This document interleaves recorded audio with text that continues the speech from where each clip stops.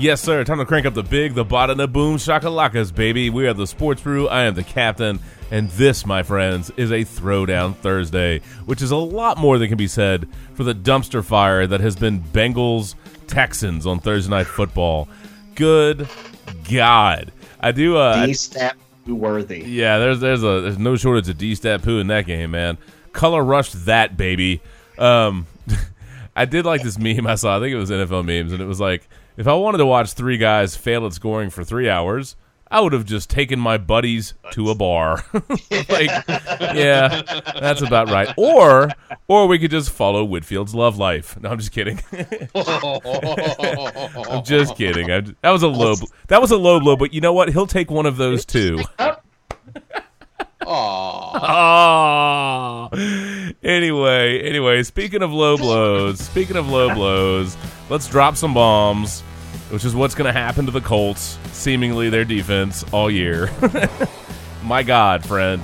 Shannon, what is going on in Indy, dude? Whew. I don't know, dude. Don't worry, neither do they. It's amazing, dude. The Dolphins and the Buccaneers had bye weeks, and the Rams had a bye week. I mean, I'm telling you. So many teams had bye weeks last week. My Lord. You know, I'm convinced. I mean, the Giants were terrible. The 49ers were terrible. But people, I mean, I don't think we had any real expectations for the 49ers to do a lot this year. This is really about getting, the system set under Shanahan and kind of building. Right. But the Giants, people are like, they're going to be pretty good defense. And really, God, without Odell Beckham, man, they were awful. They were absolutely awful. And notice that Mark's not here tonight. So much like the Giants in Week 1, it's a no-show. No, Mark might join us a little bit later, but maybe he was hoping to avoid any Giants chatter. I'm not sure. That's okay, but yeah, Colts. I mean, the Packers were good. The Packers Seahawks was a pretty good game, but there was a lot of ugly, man, in Week 1, and I'm kind of convinced that. Kind of like the Dolphins got this bye week because of the hurricane stuff, that, a few other teams were like, oh, yeah, let's just extend the preseason in the Week 1. Why not? Because it sure as hell looked like it. Thanks, Kirk Cousins. Ugly. And as of tonight, I think they extended the preseason to Thursday night as well. For the Bengals, yeah. Dear Cincinnati, real football has started. You might want to work on that, guys, because that is fugly. How? And we've got some audio. Oh, we actually Lord. have exclusive audio of Marvin Lewis walking into the owner's office after this game. But this is one of those types of games where the Texans are starting rookie quarterback. Here you go, Shannon. Do you fuck that up? That's terrible, man. Oh, my God. If Marvin Lewis gets fired, it wouldn't shock me because the Texans didn't have their top 3 tight ends, a starting rookie quarterback, their best offensive lineman, and somehow, some way. I mean, obviously the defense is still pretty damn good, but I don't know how you F that up. I really 8 quarters, no touchdowns. Really? Welcome back. You've got AJ freaking Green, dude. AJ mother effing Green. Welcome back, Bungles. Welcome back, and you Bungles. can't get a touchdown. Oh, you know what? I figured it out. They've been visiting Todd at Kroger and getting some samples, man. Too much beer, dude. Too much beer, man. Stretching out the samples there. Yeah, lay out the samples, guys. Pretty rough. Well, I'll tell you what. Let's get everybody in real quick, just for good measure. We might as well. Get him in. God. Oh, Randy, what you got going on, bro? Not much, man. Just excited as hell that the NFL season is upon us. Yeah, it is Week nice. 1's in the books. Yeah. And unfortunately, I'm looking at another crap season. 49ers probably going to suck. But yeah, more than likely. I mean, what expectations did you really have coming into the season for San Fran, man? Honestly, I wanted at least improvement. But obviously, it's one of those things where you can't expect much. They obviously did a complete roster makeover, and it didn't help that, rookie Reuben Foster is going to be lost for about 6 to 8 weeks with that high ankle sprain. So at least it wasn't his knee. So that's a good thing. That's true. Well, it's just one of those things, man. It's early in the season, and you always have to caution people that you don't want to, read but so much into week one. Really, once you kind of get to the quarter stick of the season, once we're 4 or 5 games in, you really have a decent feel for what's going on. Because teams are going to, A, there's going to be injuries. B, there's going to be young guys that kind of break out, or maybe guys that get a chance and shine. And there's going to be some guys that, for whatever reason, it's just not working early on. I mean, clearly that's an example of Andy Dalton and the Bengals right now. I can't imagine they're going to stay that way over the whole season. Same thing for New England. I mean, they got their. I mean, kudos to the Chiefs. My God, kudos to them for rolling to Foxborough and doing what they did. But no one can sit there and go, yeah, I think the Patriots are done. They're 0-1. Their season's over. So you have to take week one with a grain of salt.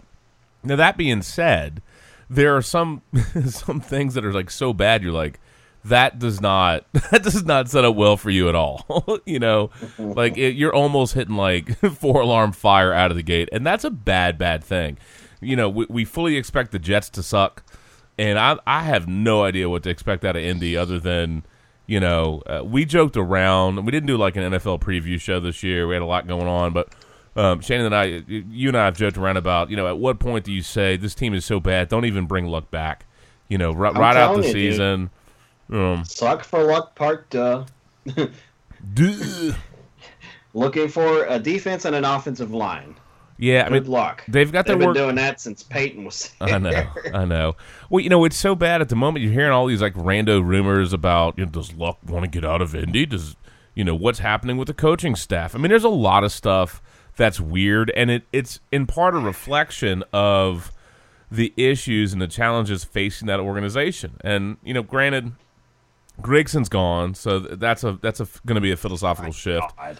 You've got Luck, arguably, who should be, relatively speaking, a centerpiece player, a franchise quarterback. He's going to be paid as such. He's going to be really at the front end of the prime of his career, which should be, depending on his health and some other things, should really be his prime years. So if that's going to be the case, you have to build towards that. And at the moment, it looks like they've got some nice skill position players. They're old at running back, obviously. I love Frank Gore, but at some point, he's just going to be out of gas. So you got to replace him. But they have consistently, I feel like they've struggled with the trenches for a long time, unless you wanted to make the argument that they were built for, if they got a nice lead, that they could, you know what I mean? Like kind of what they did with Peyton, right. Where it was really offense-centric, and they had offensive line problems too, but it was offense-centric, and then that defense was, it wasn't built to win slug-em-out kind of games. It's not what it was, but they could get after you. If you were in pass mode, they could get after you. So I'm just not sure what their organizational philosophy really is, other than, poor Chuck Pagano doesn't even know who the hell they're playing. Well, dude, this year it's clean up Grigson's mess. That's the philosophy. Yeah. So this year it's no doubt about it. It's just going to suck.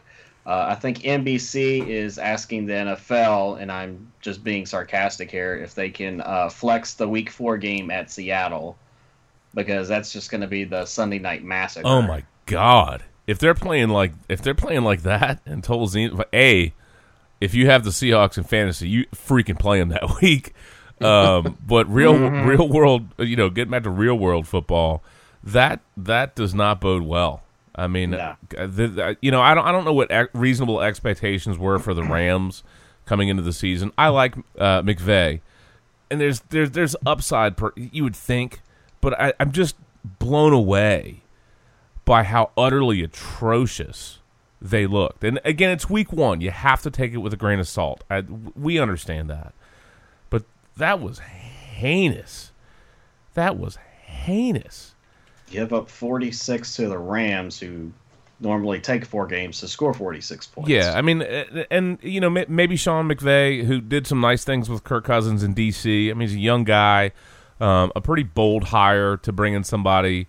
I think he's 31 at this point as a head coach of a team. But Goff looked much better. Cooper Kupp certainly had his moments.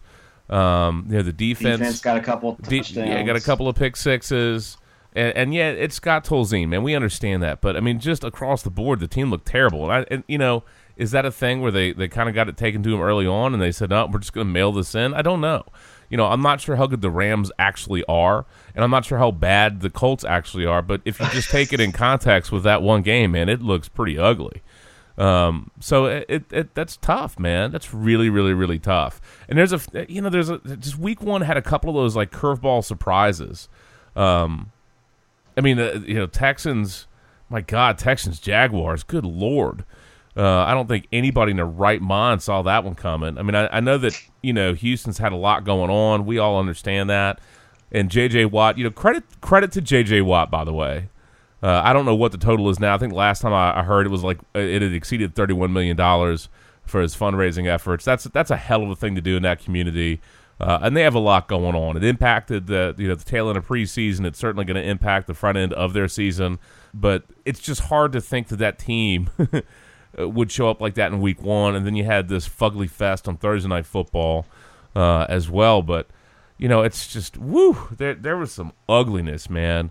We've laughed about how atrocious like Blake Bortles was, and they didn't pass for very much. But just for that defense for the Jaguars defense to take Houston to task the way they did, woo, buddy. Took them to the woodshed. What do they have? I think they had 10 sacks, man. Just some rough stuff. I mean, look, it's not very often that we talk about the Jaguars, and it's certainly a rare treat that we'd ever lead off with anything with the Texans and the Jaguars. But that it's just one of those games where you're like, seriously? 10 sacks, dude. Let me repeat that, bro. 10. And I know Dwayne Brown's holding out, but God bless. Savage was awful. And granted, he was under a great deal of duress. But just awful. If you say that the highlight of the game for the Texans is J.J. Watt running out of the tunnel, I mean, that's a bad day, man. That's a bad day. So, obviously, I think we're intrigued by what Deshaun Watson can be. And he's had some moments. Certainly a humpy bumpy day for the Texans. I mean, yeah, he hit Hopkins for a red zone TD. That was nice, but 29-7, and I just kept checking, like looking at the TV, like, hey, seriously, how is that even happening? Just certainly bananas. So we've got some ugly. We did have some good stuff going on. There were some decent games and certainly some decent moments, but again, keeping week one in context, you don't want to extrapolate, but so far out, but. To me, there was a lot of disappointment. A lot of disappointing play, a lot of disappointing, games for teams and for players. Carson Palmer, whew. You have to wonder if he's hitting the I stayed 1 year too many kind of thing. Le'Veon Bell obviously had a slow start, but he'll be fine.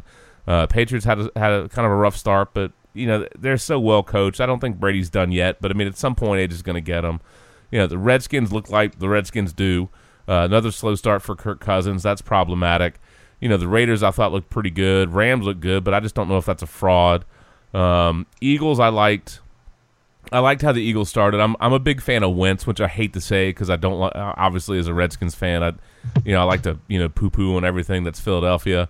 But I really like Carson Wentz, and I think it was on Sports Radio 910. I think it was McElroy, but maybe it was another sports show in the morning. And somebody was like, would you take Carson Wentz or Kirk Cousins? And I'm like, dude, I would trade Kirk Cousins in a first to get Carson Wentz. Are you freaking kidding me? Get out of my face, man. I would take that first trade with Philadelphia for a quarterback didn't turn out so well. Yeah, I know. Let's not go this early. Thanks. Suck for luck didn't turn out so well for you either, dude. I'm just kidding. Cue rant in 3, 2, 1. Don't worry. Maybe Pagano can schedule the 49ers every week. It'll be great. And we'd still lose that one, too. They might. Eddie Lacy was garbage in his, revenge game against the Packers. Adrian Peterson didn't do much of anything other than look like he was going to shoot laser beams out of his face at Sean Payton. It was kind of an uneven week one. It was weird. It was strange, and yeah, I'm super excited that football's back. No doubt, super excited that football's back. But you can definitely see that, where we're at right now is not what this season's going to be.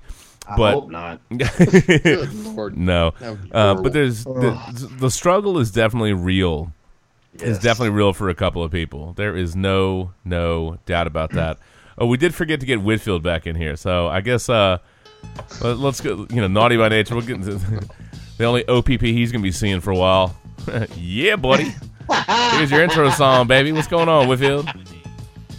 I'm gonna come over and take some projector, other people's property, and make it mine. Yeah, that's all good. You like that? You like that 120-inch screen we're gonna break out? Yes, I do. Yeah, we buddy. can bust it out Sunday night for some Green Bay in Atlanta. Yeah, might have to, man. Might have to.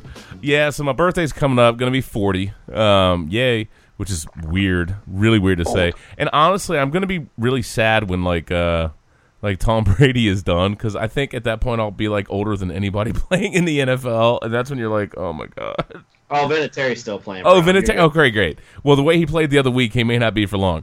Even Vinatieri had kind of a bad game. Yeah. So it's rough. It's rough. But anyway, we've got some fun things planned. We're going to hang out in Scott's Edition. That's going to be a lot of fun. And I got this 120-inch projection screen, because what I'm hoping is we're going out Saturday, having a good time, and then, Sunday, play a little cornhole in the backyard, fire up the projection screen, and get that set up for some Sunday Night Football to watch the Redskins and the Raiders, which I might need the distraction of cornhole and some beers, depending how that game kind of goes. But yeah, dude, and the pitches don't do it justice. It's pretty sweet in person, and that thing is jamungo. Mercifully, it's light, so I can move the whole thing by myself, but. That's going to be fun. Shannon, it's a weird couple of weeks for me, because, let's see. Yeah, I got 40 rolling up, but we were playing with the 360. We're doing some Connect Sports, and there's this I don't know, Olympic kind of game that's in the Olympic mode or whatever. So Sarah and I are doing this thing, and we're doing the decathlon. I don't know, whatever events they have in there. And there's just one disc throw.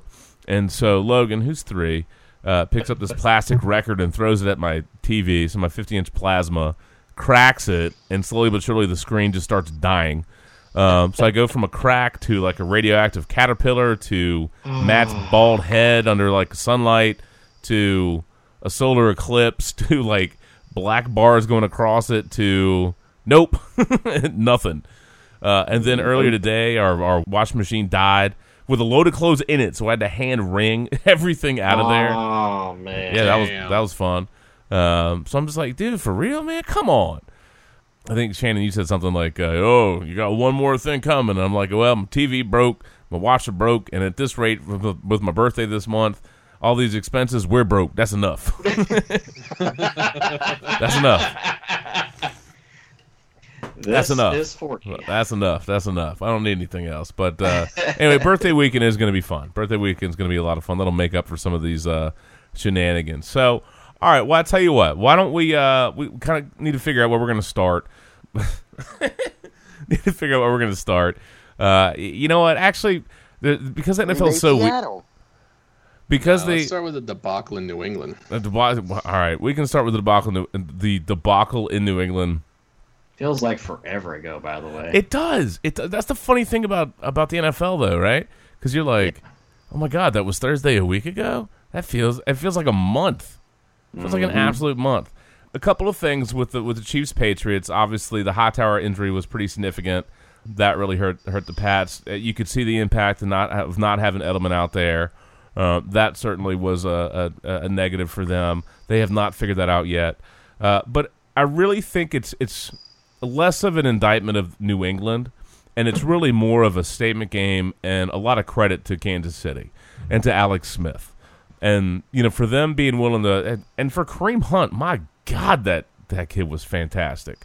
Not a bad first game. Not a bad first game. Not at all. And, to come out of the gate and fumble and then for them to stick with him, he paid him back. You know what I mean? Yeah. So that was a good move. But Alex Smith – I thought looked that was probably one of the best games I've ever seen Alex Smith play in his life. Game of his life. And I probably wrote a note somewhere to myself, but I think he's only had 2 other 300-plus yard games in his career. It's something really weird. Yes, it's 6, I think, because Okay. he had tied Perry Bradshaw. There was some weird statistic. It was like highest winning percentage, fewest 300-yard games, and he had just tied Terry Bradshaw. Bradshaw had 6 in his career. He had freaking Franco Harris, who chewed up yards. That's a different era, man. That's a different era. But That's a different era. Like he's not the guy that's going to go deep, but he had like a couple of 70-yard touchdowns. Man, it was just insane how that game went, and. You know, it was the most yards and points a Belichick coach defense ever gave up. Ever. Well, yardage. 537 yards. Yeah. Most ever. And it's the first time in 88 games that the Patriots blew a halftime lead, by the way. I mean, that's the more impressive statistic to me. Yeah. I mean, there was a lot to that game. But really, I think at the end of the day, to me, it's really more credit for Kansas City. Yeah, I mean, Kareem Hunt balled, Alex Smith balled out, and it's really a shame that Eric Berry had the Achilles injury. That's a shame. That guy's battled through a lot of adversity and a lot of stuff. Again, one of those non-contact, and he was doing a great job on Gronk. Great job on Gronk. So that's a shame. Obviously, he's going to be out for the year. Achilles ain't a joke, though. No, that's horrible. Yeah, that one's tough. Tyreek Hill. I mean, they have some playmakers on Kansas City, man. They got some playmakers, and Andy Reid looks like he's cut some weight, dude. Yeah, he does. He looks like he's cut some weight, man. Hey, so he's not the only one on this podcast that's been cutting some weight Bro, recently. I tell you what, I'm gonna raise a glass right now to old Randy Giggity Giles, man. Keep up the good work, bro. Yes, sir. Randy, how many pounds are you up to losing? Well, close to 60 now. That's good, bro. Cheers. Yeah, cheers. Proud of you, brother. Salute. Yeah, thank you. Now I know why there's that gigantic Fatberg in London.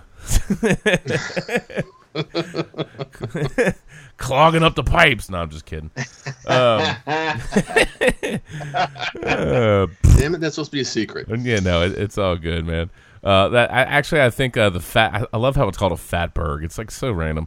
But in their old school sewers. But part of it's because people flush like wipes and stuff, and they don't break down, and so they end up with these gigantic blobs in the sewers. Man, that's a bad. I don't know how much those people get paid to go down and break that stuff up.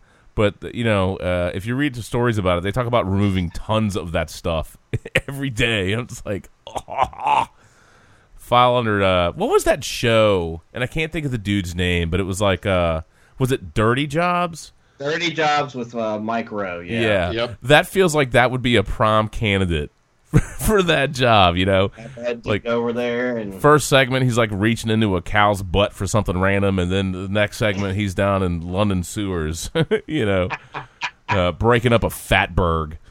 And then the third shit in England. And then the third segment, he can work for Dan Snyder, because every single one of those involves a whole bunch of shit. And then they have a fourth segment with Ursay doing shit. Yeah, Smoking shit. Well, maybe, since Brian Cushing can't stay off the roids, maybe he can go over to London and help out with the Fatbergs. Why not? Roid it out. Dummy, Maybe man. rolling some fat birds, but Yeah, maybe. Gillisley was fantastic for New England, I think. Anyway, I think at the end of the day, man, people are going to overreact. It was the first game. Everybody was really watching it. I'm not concerned about them yet. It's just, New England has had years where they've kind of not necessarily struggled out of the gate, but that organization, they're adaptable and they're well coached enough and well run. They will figure out what they need to do over the course of the season. They will adapt week to week better than any team I think I've ever seen. Right. It's like they're chameleons. They can just, okay, this is what they do. This is what we're going to do. Right. It's amazing. And that's a well coached team. They do have some guys that haven't been necessarily been in that system for a ton of time. I was intrigued by Rex Burkhead. He didn't do much of squat, but excuse me. But they'll right the ship. When Brady is finally done, that'll be a different issue. I don't think that's the case now. I think, it's just kind of a tough start. They'll put it together. And they'll be in the mix because I don't think their division is particularly strong. We don't quite know what Miami's going to be, but New England historically has fared quite well against Jay Cutler, so that might I do think be Robert that one. Kraft called Goodell this week and asked him to suspend Brady another 4 games. Yeah, right. Did you see where somebody made an It parody with Roger Goodell dressed as the clown? No, I thought that was pretty fantastic. Maybe that's what Ted Cruz meant to like instead of that porn. Maybe. Oh, Teddy ball game. Yeah. Yeah. By the way, did you see Kurt Autry's post tonight about the It clown? Like, he took some sort of quiz and it said, "This is what would lure you to go underneath the sewer." Uh-huh. And it was like some Kendrick Lamar album. Like, if he, like, hey, I got the new Kendrick Lamar album, and Kurt's like, all right, I'll go listen to it. So I thought it'd be kind of fun to ask you guys, and I think we all know the answer to this, but what would lure you underneath? Can I just sacrifice Donovan McNabb? Can I just sacrifice him into the sewer? Can I volunteer his ass to just take one for the team? He threw balls at the ground anyway. There you go. Donovan McNabb tries to throw a pass to It down in the sewer. The ball goes that. Yeah, that's perfect. He's got to go down there and retrieve it. That's there you go. I'm done. That's it. Justin? Yes. You did play balls. Aw, Shaden.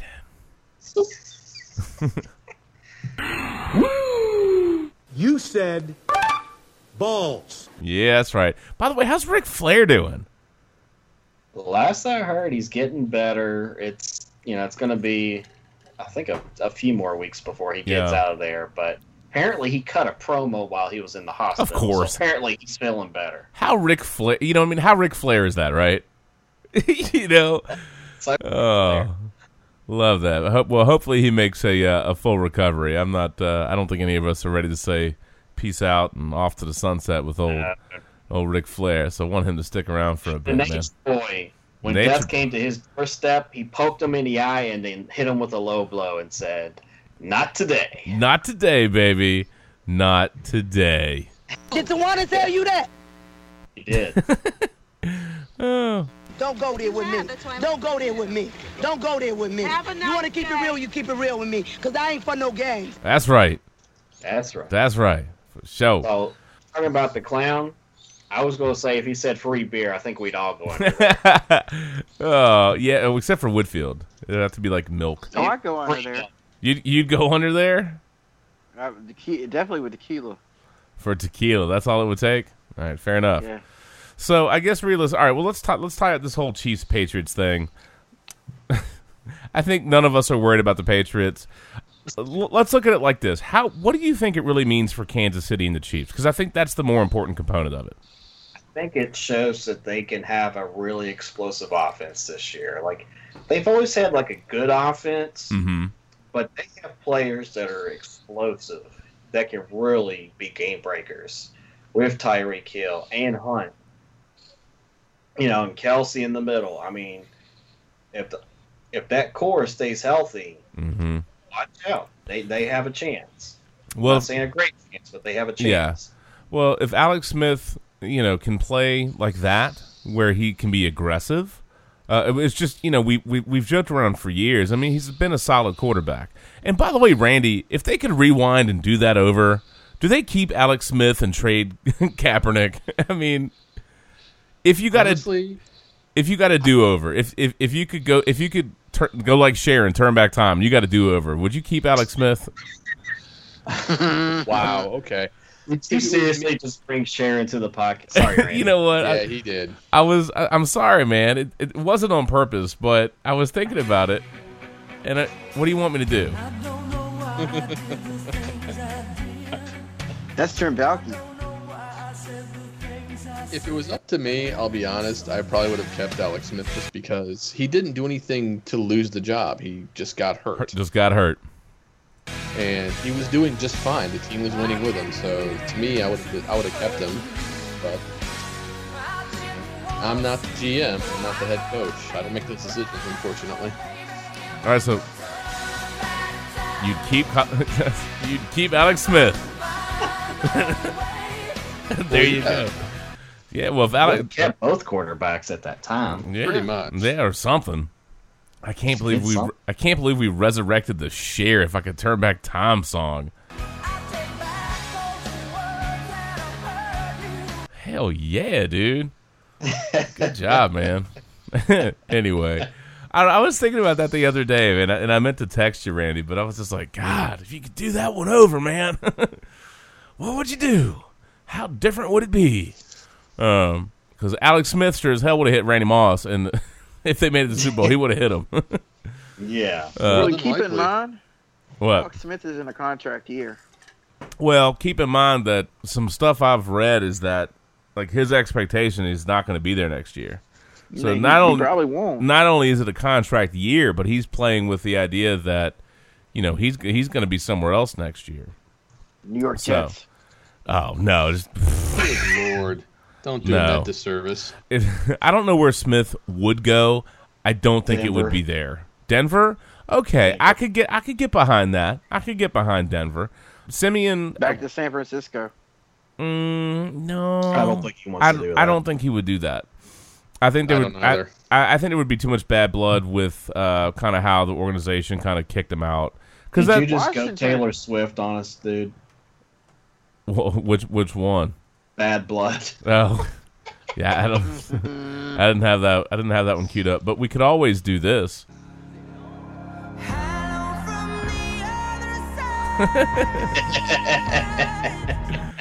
Yeah. Washington would be intriguing, only if the fact that they're going to move Kirk Cousins. Well, I don't know that they got. I don't know they're going to move him. I just don't think they're gonna work that hard to retain him. And if they're smart, I would think reasonably if they're smart, depending on how this year plays out, that's a transition tag. You listen to offers and you go, all right, thanks, peace, bye. And again, we're one game in. But Cousins has historically kind of had slow starts, but he still has some of the brain fart stuff. He still has some of the brain fart, which is really hard. If you want to get paid, now granted, Stafford's the highest paid quarterback in the league, and he freaking threw an 82-yard pick six on his first pass, I think. I mean, my God. And then, of course, Mr. Heroics, like his ninth fourth-quarter comeback since 2016 or something crazy. Does he just do it on purpose? Stafford, do you just do it on purpose, dude? Are you like, let's get down. I want to lead us back in the end. Hell yeah. It's just bananas. I did like the Redskins' aggressiveness. They took more deep shots than I'm used to them seeing. I liked that. It would have been nice if they had connected on more of them.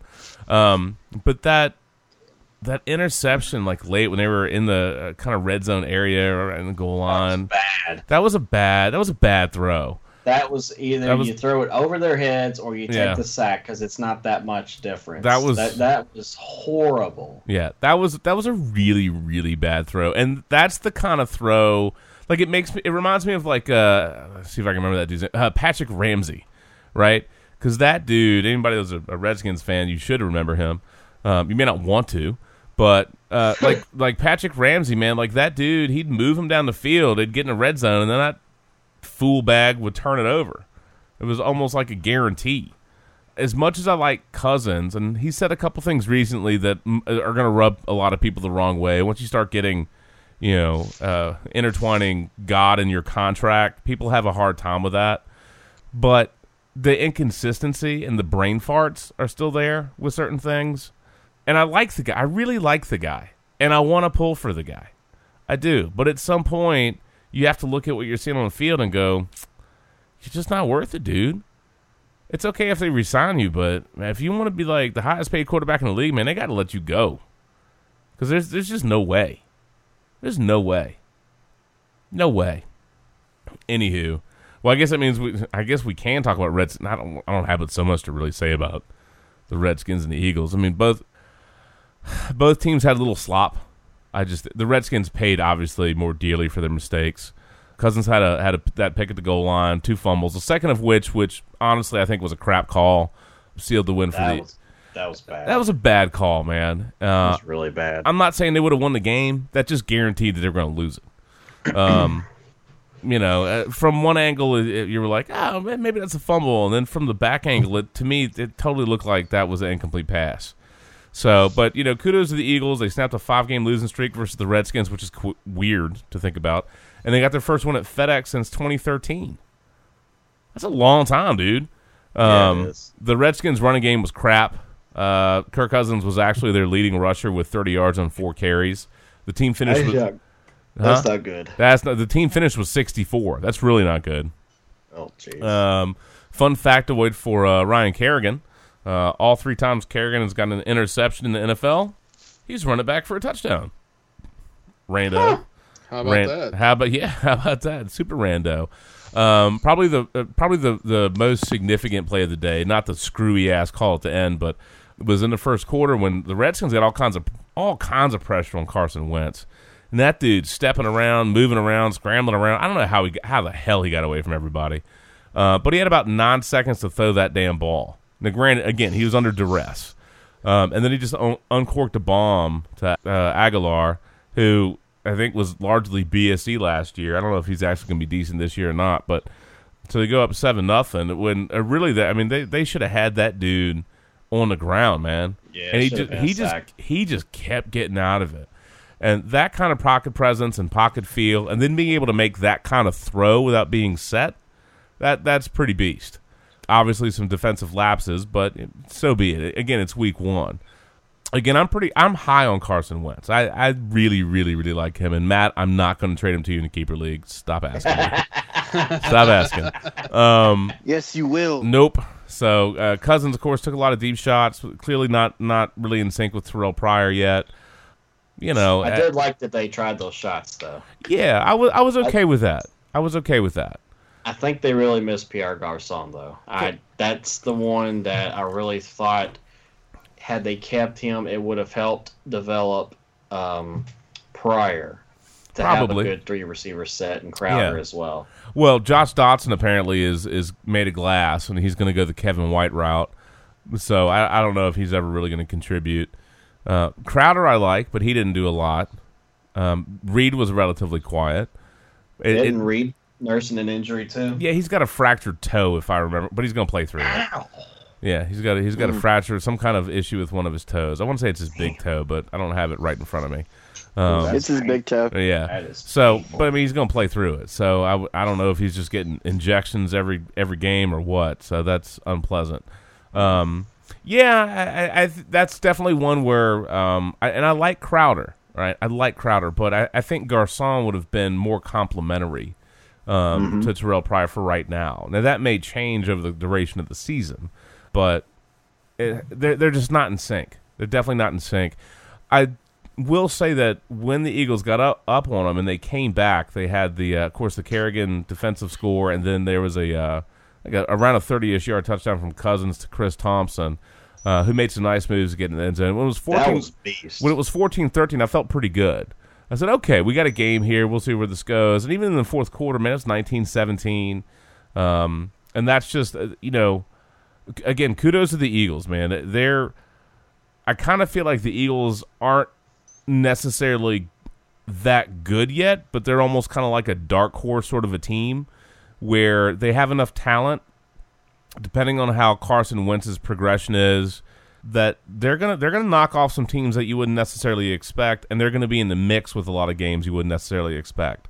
I think Wentz is good. He's got a good tight end. Yeah, receivers are okay, but if you got a really good quarterback, he elevates bring the your receivers up, elevate them. Yes, that's the word I'm looking for.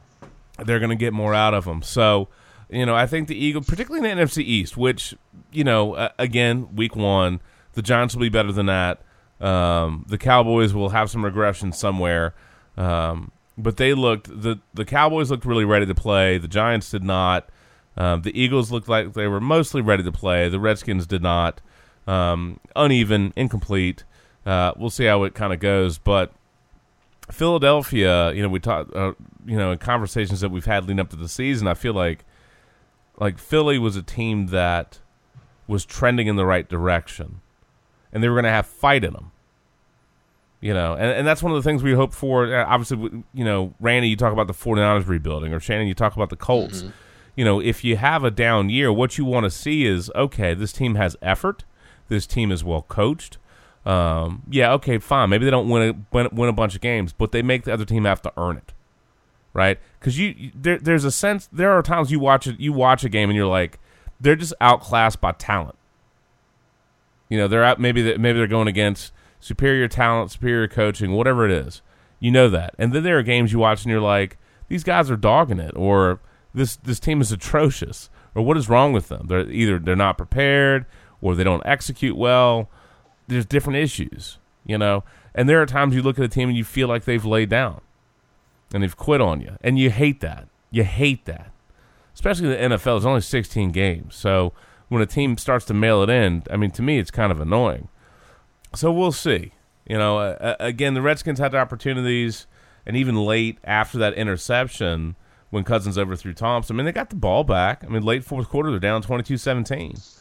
So they had some opportunities. They didn't convert. Kudos to the Eagles. Kudos to Fletcher Cox for getting it in and, you know, getting that fumble return touchdown to wrap up the game. I still hate the call, but that doesn't diminish what the Eagles did. You know, I thought they had a lot of fight in them. They looked pretty good, and I think they're gonna you know, stick a couple of teams along the way, man. I do, and some of that at the end of the day is just I really like Carson Wentz. Really like Carson Wentz a lot. So do I. Yeah, I doubt you're going to get him, Matt. Not trading him. No deal. No deal. I'm still trying to figure out when Nelson Aguilar actually learned how to catch. Because he had the case of the dropsies for how many years now? Dave said he had an extremely good offseason, so... And if they hadn't felt comfortable with him in his progression, they would have never traded Jordan Matthews to Buffalo in the first place, in my opinion. Yeah. I was totally waiting for Whitfield to be like, oh, he got some of Jerry Rice's old gloves. Stick 'em. I was waiting for him to do that. He didn't do it. Well, all right. As we look towards probably wrapping up segment 1, taking a break, and then coming back, what was probably, Shannon and Randy and Matt, what was your biggest takeaway from week 1? That... Either biggest surprise or biggest takeaway. Biggest takeaway is that the play was down. The level of play, I feel, was down. Mm-hmm. Gosh. A quarterback is so valuable. Like, if you don't have a quarterback, you are up the creek without a paddle. Like, literally, if you do not have a decent quarterback, you are not going to score points in this league. Like, I mean, look at the Colts. I would say the Giants, but they didn't have their best receiver. Yeah, that one's tough. That one's tough, but that one shows you how critical Beckham is. Right, to because that he offense. takes so much pressure off everybody else. That, and he can pop off on, you know, a big play here or there to keep him in the game or to potentially, you know, win a game for them. And they didn't have the horses without him. Run game was pedestrian, offensive line was pedestrian. Eli wasn't anything to write home about. Brandon Marshall had an atrocious game. I mean, the team stunk. Yeah. Team stunk. I mean, they made Dallas's defense look like a Super Bowl defense. Let's be honest here. Yeah, They need. I think on the next CBA, I think the owner should probably give in a little bit more money, but get back to the way training camp used to be. Mm-hmm. A little bit more hitting, more pads, get them more accustomed to it. That way, the level of play is better because, you know, week 1 was not a good week. Not great. Other than maybe Green Bay Seattle game, but and you know, New England KC was actually pretty fun to watch. But yeah, it was. It was. And maybe other than those 2 games, man, that level of play was bad. Yeah. Oh well. I mean, again, you know, it's the first week. I get it. It is contest. I First would week. like to see a little bit more in week 1. You know. Yeah. Well, you know, again, Kansas City they showed up ready to play. Dallas showed up ready to play. You know, Green Bay showed up ready to play. Their defense sure as hell showed up ready to play. Yes, sir. They Super Bowl. They were. It's week 1, dude. Stop that. In Madden, you can be playing them in the Super Bowl in Madden if you want. Look, I like them. Just stop. Hold on. Segment two. I don't want to hear. No, I don't want to hear you talk about the Packers going to the Super Bowl in segment 1. No, stop. Segment 2. Okay. God bless. We haven't even talked about Packers Seahawks. We haven't even talked about their game. You're like, Super Bowl. I am Matt. I am the fat horn. I mean, Matt's team was the only team that won in week 1, so there you go. I know. Well, it's interesting, and as I was going to say, one of my biggest takeaways is, like, for the first time in a long time, the offenses seem to be ahead of the defense in week 1. Usually it's the defenses. There's closer games. There were only 3 games that were actually decided by one score. That's it. The rest of them were all 2 scores at least. Or more. It's ridiculous how last year there were so many close games week 1. This year, nope, not hardly any. Well, some of that I think were some teams just look clearly outmatched. Anyway, here you go, Whitfield. Yes, sir. Let's see if I can say this fairly well. All right, so you're segment 1. We have not even talked about Packers Seahawks yet, and you're throwing Super Bowl blasts out there. That is like absolutely premature emasculation right there. Okay, premature, and we now know. We now know that if it was holding a Super Bowl trophy and a share of Packer stock, you would be down in that sewer. You would be. Yes. Correct. Who is your daddy? I'll flow too. And what does he do? He'd be going into that sewer like. He'd be crushing down there, man. You know that. Premature emasculation, baby.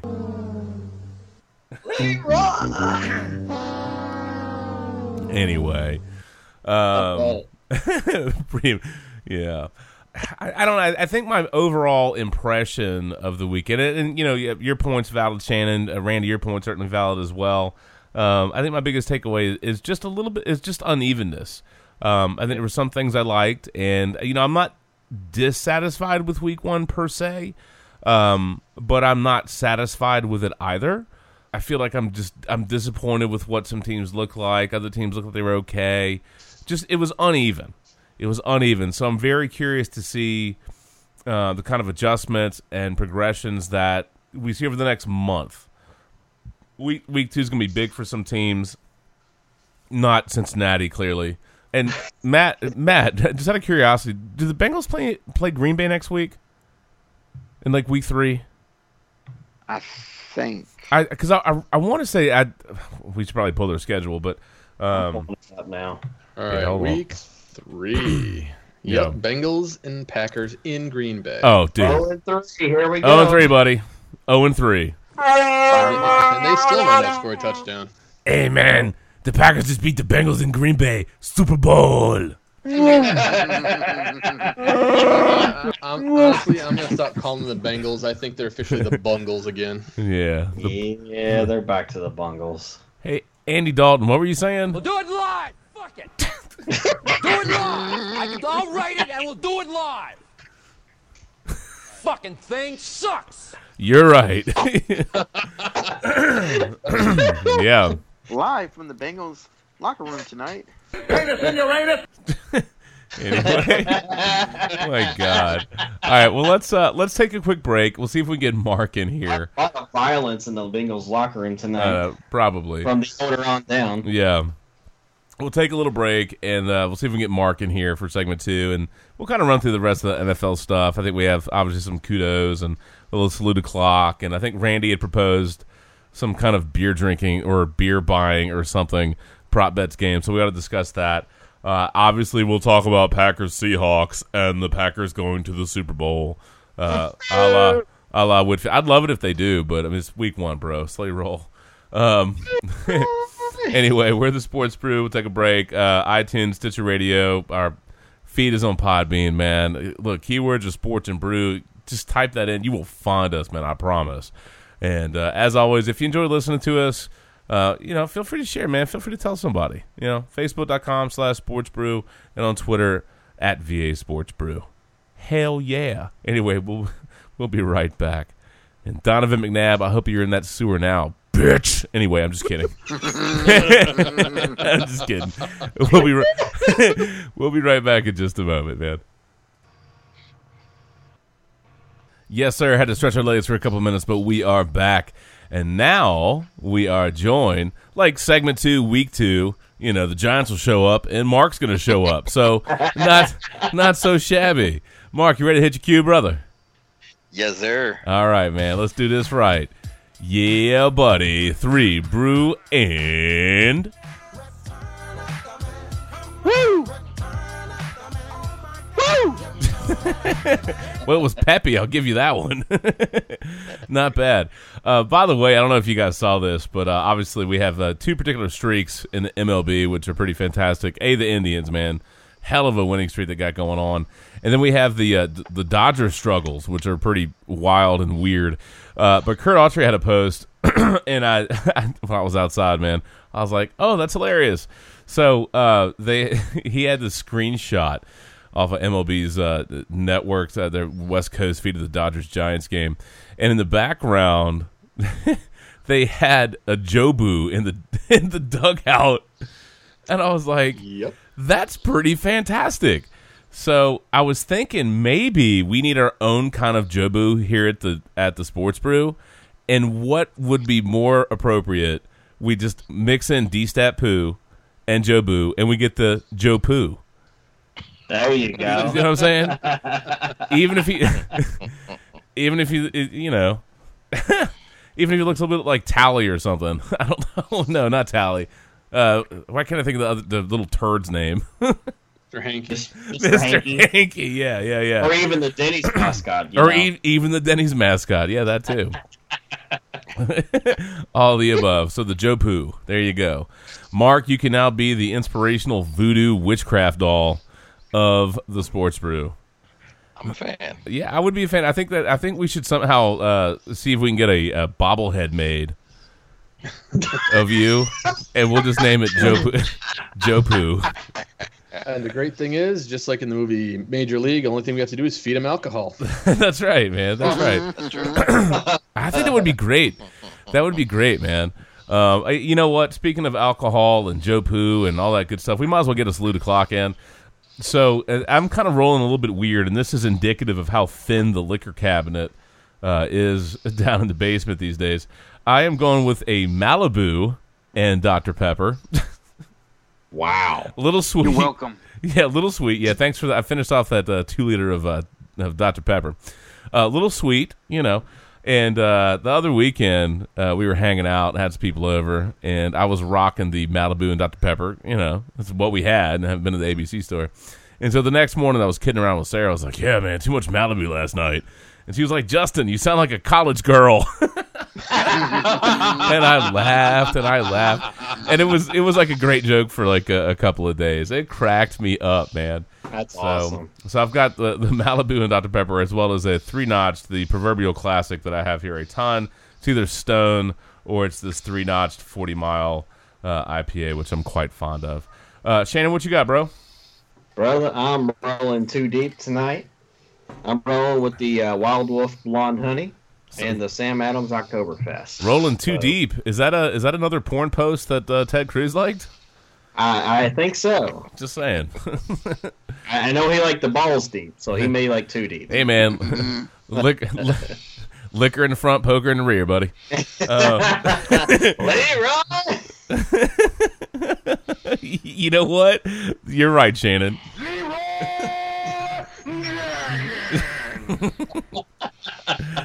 That's fitting in more ways than one.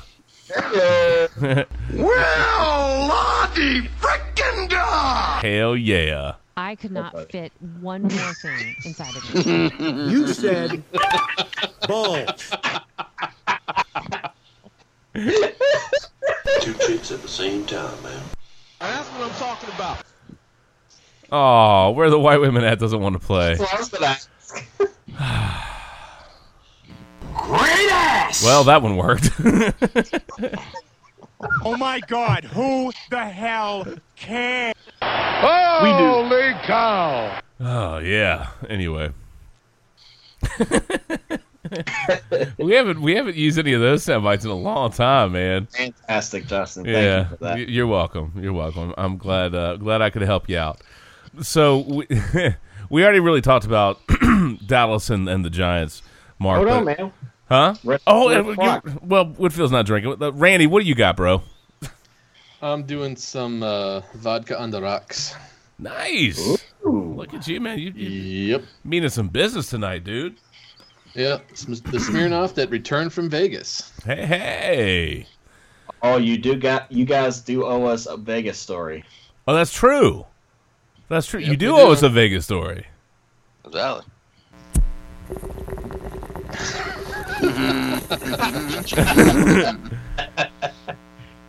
So, while you ponder your Vegas story, Whitfield, what you got, dude? I'm drinking milk. Drinking milk? Yay. Shut the fuck up!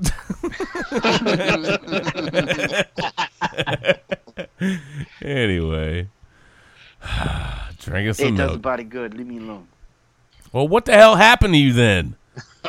Will you please drink some more? God. Wow. You're the evil man. Too easy. And I'm the righteous man. That's what she said. Whitfield. You idiot. You lack discipline.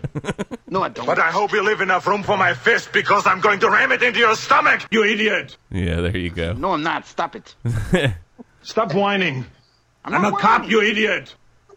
I'm not an idiot. Stop it. Take it back.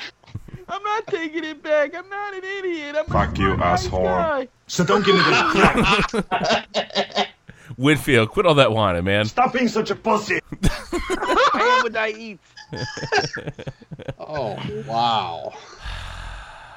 Hasta la vista, baby. That's what she told me last night when I left. Yeah. Anywho, on that note. You can't spell jibber jabber without the T. That's right. All right, so now that we got our saluda clocks in. Not really. Well, who are we missing? Mark. You didn't do yours? Oh, Mark, I thought you did yours. My bad. Maybe. Oh, Marcus. So, I'm in DC. I'm rolling a fatty. No. So, but are you rolling a failhorn fatty?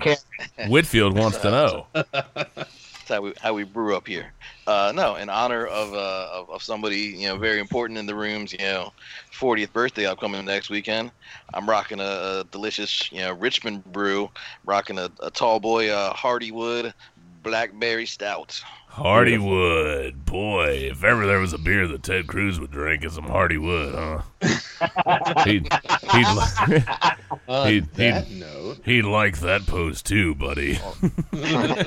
Only if he could be watching it from around the corner while masturbating. Damn! Wow! Clown. Credit 49ers. So while he takes a swig of beer, I guess we'll do it. One of our many Vegas stories. Yeah. All right. So give us a Vegas story. So obviously, we were there for the fight, and we decided to go on a trek to see where we could actually watch the fight. And of course, only MGM-owned places were actually showing the fight. Right. So we go to the Mirage, because right across the street from where we are, and what was it, like $296 per ticket just to go see the fight, Mark? At a watch party. At a watch party, not even at the fight, just to go to a place in a closed circuit area and watch the fight. That's you get a pay-per-view for $100. Yeah, that's a terrible deal. Not only that, when we went to go get the pay-per-view in the room, it was blocked because it wasn't an MGM property. So Mark gets the idea, hey, maybe there's a Periscope feed. So we pull up my tablet, we watch the fight on my tablet. We pretty much gave MGM Grand the finger. And then, of course, at the end of the fight, I'm taking this video of the Mirage because it's got this fountain that actually has looks like a volcanic eruption. Right. Because part of the fight was still on in the background, Facebook blocked the video. Aww. I was like, seriously? Really? But yeah, we had quite the adventure. But hey, we got to stick it to MGM, pretty much give them the finger saying, you're not getting our money. Yeah. That was a great thing. Dude, I gotta admit, I periscoped the fight too, and that's terrible. I did, and actually, I had it on. Yeah, I had it on my phone, and I mirrored it because I've got an iPhone and an Apple TV, and so I mirrored it to my Apple TV, and I was watching it. But I was like, you know what? This Periscope feed is just—I mean, I might as well just watch it on my phone and just hold it close to my face. It was more enjoyable. And the comments were funny. I think I jumped between 3, maybe 4 Periscope feeds before finally settling in on one. And just the user comments were funny, man. People saying, "Oh, thanks, you the real MVP," and then people getting into fights because people were hearting the feed and they're like, "Stop! You're gonna get the feed blocked to take it down." And then people would just like heart or like or whatever the hell it is you do in Periscope, favorite, I don't know. Like, and there was just all these little things flying up, man. It was really a hoot. So, but I didn't get kicked from any particular feed, and I ended up watching the fight, and that was kind of fun. So, well, Randy, we got your story. And you also had a gigantic, what was it, a 50-ounce drink? What was that thing? I'll tell that story real quick. Okay. I was, I don't think this definitely wasn't like the craziest of crazy trips. We had an amazing time, but DSAT still recovering a little bit from some health stuff, so had to stay a little reserved. Guaranteed next trip will be be a little more loosey goosey crazy again, but again, we still had a ridiculous time. But Friday night certainly we did did stay pretty determined to go all out, and I had failed in telling Giggity Giles the last time he went with the wife where to find the drink that's my traditional drink, the 190 octane, the Everclear daiquiri from Fat Tuesdays. And so I told him the wrong spot. He couldn't find it last time, so I certainly knew I was going to make sure that we did it up right this time, and we both got one. So that was what he had, and we both got. And it's Everclear daiquiri, so we've all spent enough time with Giggity that we know it takes a lot to get the man properly knockered. Slobber knockered. By the time I was done with that son of a bitch, I definitely was pretty lit. Did you take your keg stand shirt with you? You know what? And that's a fail on me. That's a shame. I was telling somebody at work that story earlier this week. I hadn't thought about it in a while, and I was like, "Oh yeah, I wish I had been taking a video instead of trying to take a picture." Because when he went up and then everybody cleared out and he came down, it was great.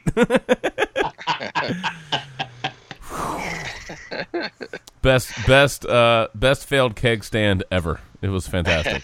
It was fantastic. The only one that held on was Jerry. Matt and Jesse cleared out. Yeah, they did. That's all right. So I can't really say nothing too specific, but we got Giggity was certainly the drunkest of the three of us, and so felt pretty proud of that, and we had a blast. Ironically, you bring up your bachelor party. My honeymoon that's supposed to happen next month. We were going to Key West. Obviously, that's obviously far more so than the disappointment of not being able to go. I feel terrible for what's happening down there. So it's a couple bad things. Also bad that we're not getting our flight money back. But that's lame. Yeah, it is kind of lame. We're gonna try again in October. But what I was gonna say is that we were discussing possible options, and the wife brought up the idea of Smith Mountain Lake, and I was like, huh. But when we talked about it more, and her boss said the same thing, a bigger group is what really makes that happen, right? Yeah. That's we have a very relaxing time, but we're actually gonna go to this really nice Hyatt in Cambridge, Maryland. But which is funny, the Smith Mountain Lake got thrown in there. That's super rando. That's a good spot, especially in the fall. Yeah. Oh hell yeah. Yeah. That's fantastic. Well, there's something to be said for going to the beach and chilling, going to a lake and chilling, being in the mountains. It depends it depends on what your goal is. It depends what your goal is. So, I'm sure one of these days we'll end up at Lake Gaston or Smith Mountain Lake. We'll end up at another lake house somewhere with a group of us acting foolish. Well, that is my plan for my 40th next year is to invite everybody up to a lake house for the weekend. So yeah, all right. Well, yep. All right. Booyah! Booyah! We'll bring JoPoo. It'll be a great time. And we'll feed him drinks, and he will bring us luck. That's right. And he will fart along. Can we invite what is it? Baker Mayfield? Can we invite him? Hell yeah! That'd be fun, wouldn't it? Man. Incidentally, a little college football real quick since Mark's here, Shannon's here. Dude. I know it's an aggressive thing, and I know we got a little bit of flack for it, but how fantastic was Baker Mayfield running around? Obviously, the plant didn't actually work, but the sentiment is what really mattered with that. That was a spicy move, man. That was pretty fantastic. I thought it was fantastic. Look, man, they got embarrassed last year. They took it personally, and they handled their business on the field this year, and they got payback. I know he was a little upset because the Ohio State players, I guess, sang their whatever song last year, and he wanted to get a little bit of payback. And, took the flag out to the middle of the field, planted it. Whatever, dude. It's two big-time programs going at it.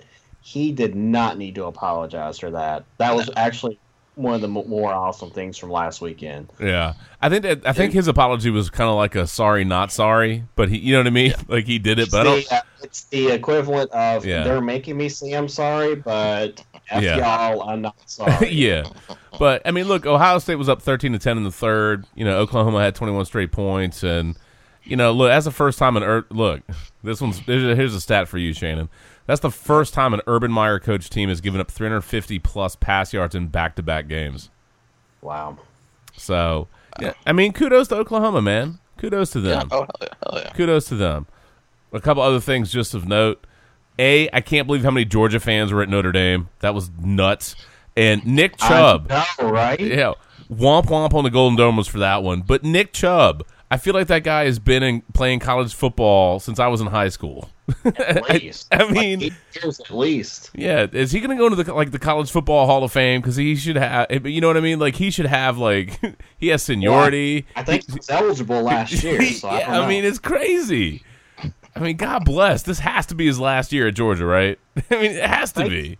Has to be.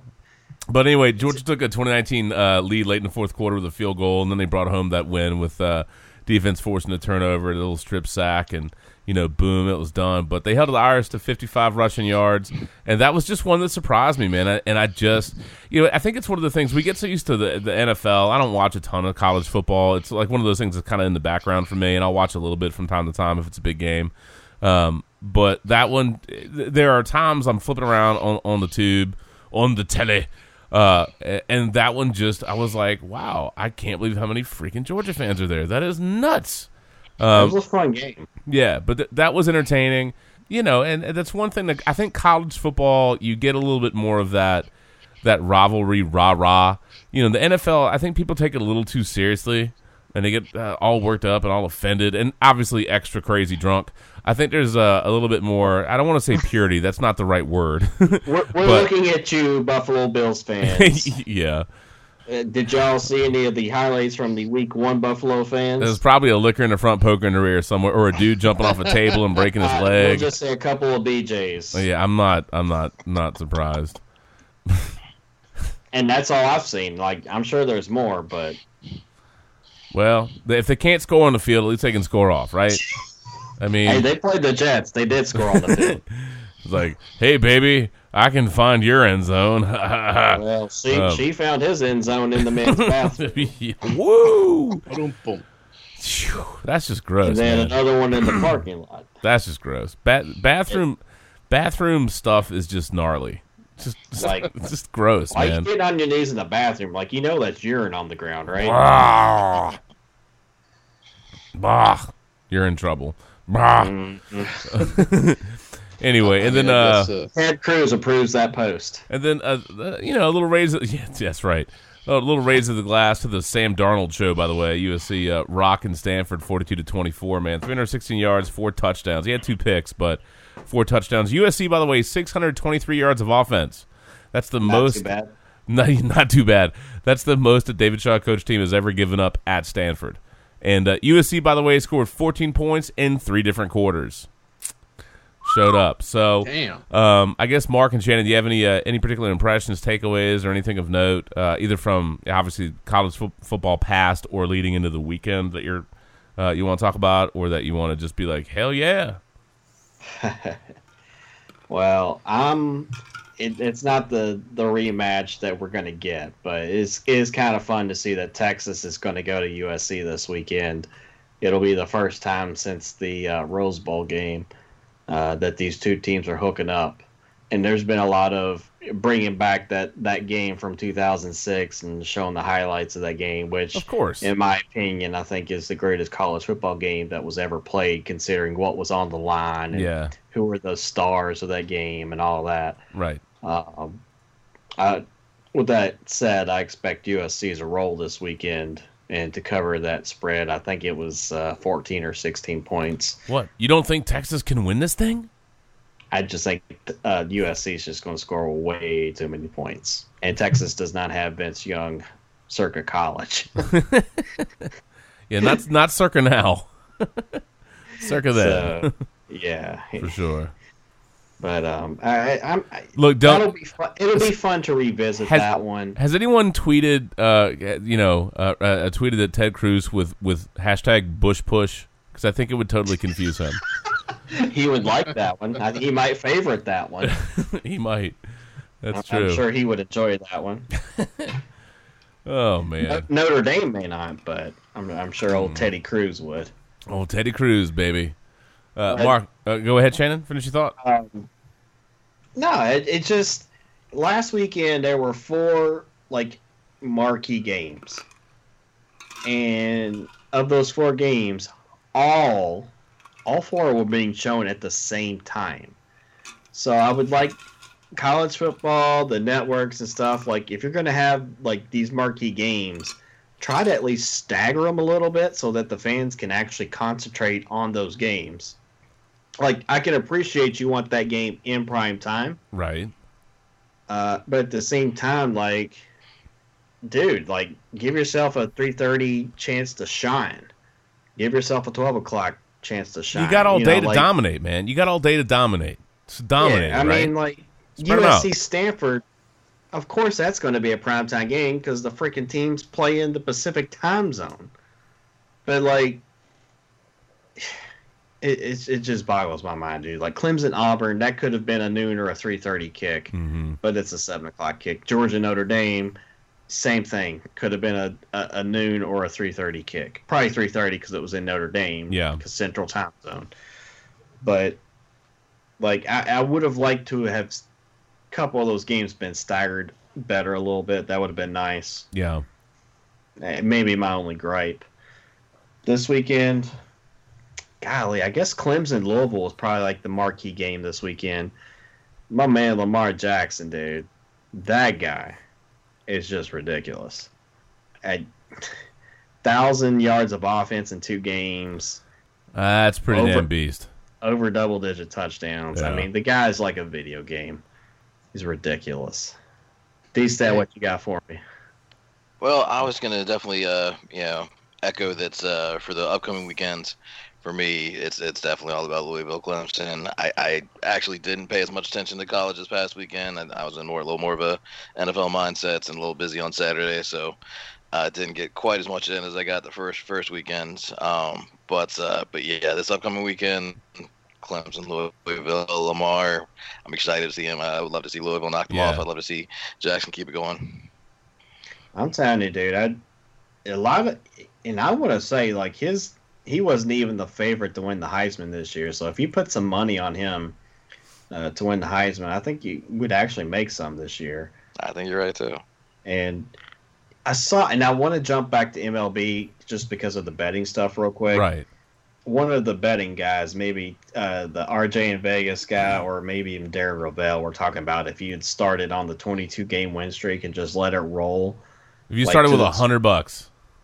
If you started with the $100, you'd be up to what, $800,000 or something, or maybe even $1 million at this point. I've got one right in front of me. There's a tweet from for it. RJ in Vegas, and it said, "Let it ride. Betting Indians to win 21 straight, starting with $100 and letting it all ride after each game. You would have won $1.18 million." Damn. See, here's the thing. If I'm going to time travel, I'm going to do that. If I'm going to time travel, I'm going to win the lottery before the lottery's won.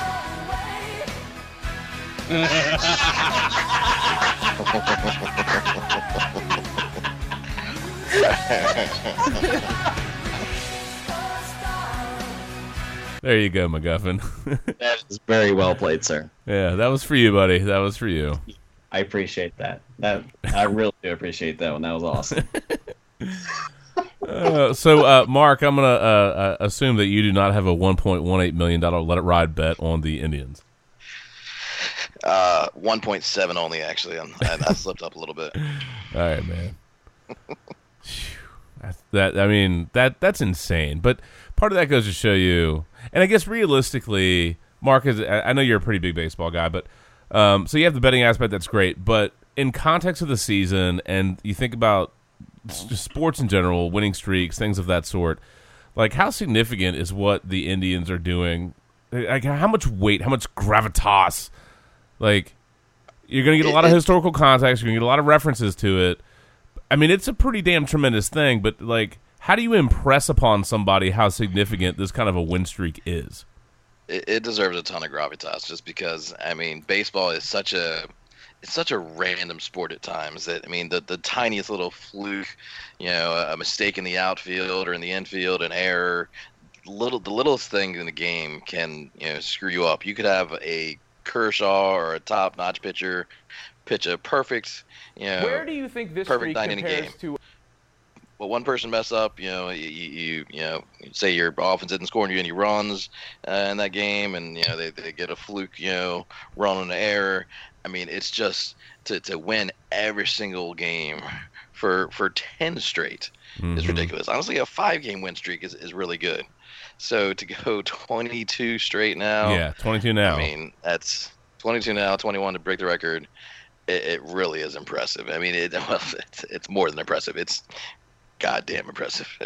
So there was one thing, just to say, this is a headline on SI, and it was like the streak continues, Indians rally, and that game was tonight. Indians rally win on walk-off for 22nd straight. So they were down by one of the Royals entering the bottom of the ninth, and they come back. Obviously they came back and they won that on Jay Bruce's walk-off hitting a 10th. And I don't have like whatever historical stat reference in front of me, but it just says they've now won 22 consecutive games, trailing only the 1916 Giants. And you think about how much history there is in MLB. You know what I mean? If you think about how much history there is in baseball, I don't even care if you like baseball or not. MLB's been around a long time, brother. So when hell, they beat Brad Pitt and Jonah Hill's team. So I mean, that is crazy significant. Yeah, it's crazy significant. I think I read somewhere earlier today. Actually, I'll see if I can find it to verify. But that during the streak, I guess prior to today's game, they'd only been trailing four total innings out of the entire 22 games. Oh my gosh! Ridiculous. Yeah. That's absolutely ridiculous. So there was an article on September 12th, and it said since this tweet was posted, Cleveland has trailed for only 4 of 171 innings during their winning streak. I mean, whew. That's just nutty. They also they were also like over 100 as far as win differential. And again, this was from the 12th, so some variance with what it is now. But the Indians have defeated their opponents by a combined score of 134-32 over the 20-game winning streak. Only 6 teams have a run differential greater than 100 for the entire season. That's insane. That's pretty beast. Yeah. It's pretty beast. And right now, they're only 4 games away from tying the 1916 Giants record and 5 from breaking it. Oh, here you go. They've hit 41 homers during that streak, and they've allowed 35 runs total. Wow. Over 40 homers. Good Lord. Yeah. Speaking of trusty veterans, Carlos Santana is raking. Man, yeah, that's gonna be. There's gonna be so many little fun factoids and see, that's the thing. You're talking about how one thing can make such a huge difference, and this was just like some random article on SI. It was like 21 facts, and you think, and again, it's just to make you think about how many things have to go into something like this happening. I mean, it really is insanely significant. And I'm so glad enjoy that it's it. happening to it. Yeah, I'm glad that it's happening to a team like Cleveland. I've never had anything against them. I don't feel like they're a team that too many people, other than like their division rivals, are like, oh man, I hate Cleveland. You know, I feel like it's much better for a team like Cleveland for it to be happening than Yankees or Dodgers or honestly even.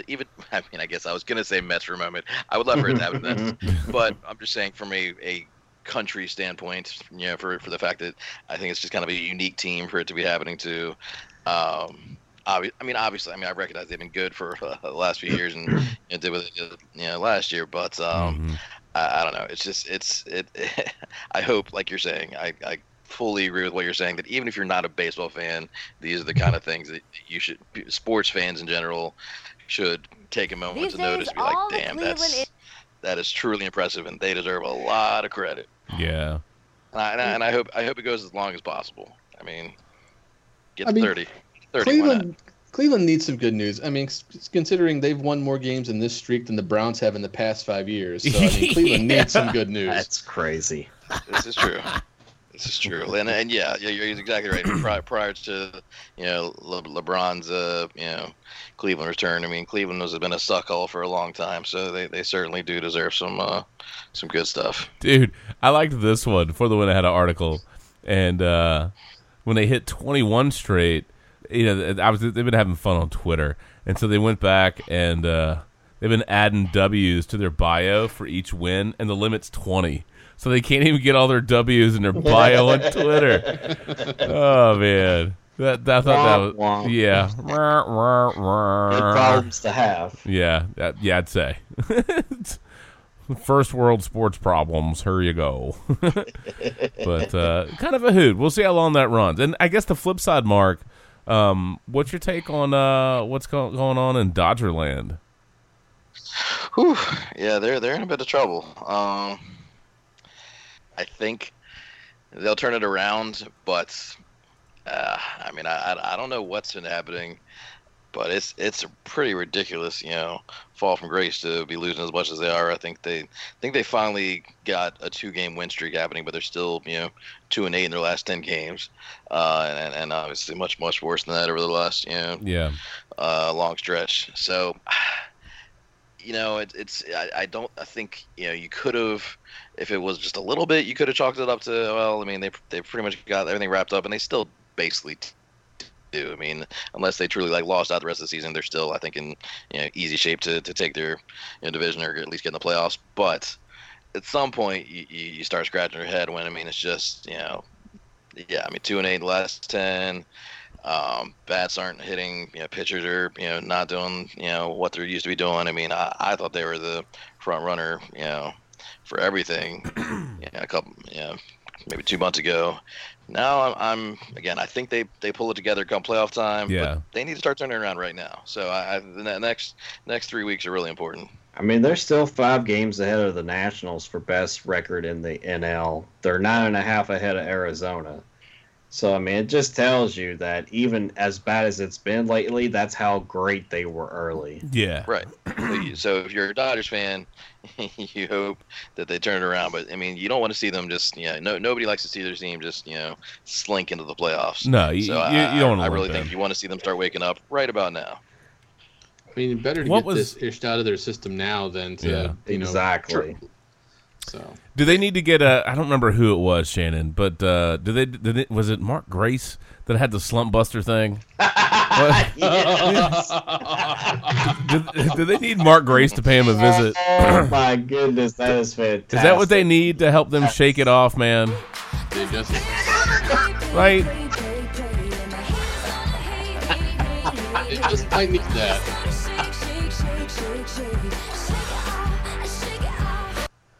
I'm just saying, dude. That was your thing. That was your thing for a while. You'd drop Slumpbuster references all over the place. Dude, let me tell you something. And for those, we gotta bring this back up. All right, bring it back. So basically, the Slumpbuster, according to Mark Grace, is if you're in a really, just a really, really, really bad slump, you go to the bar. And at last call, you find the fattest chick you can find, and you just go slump that.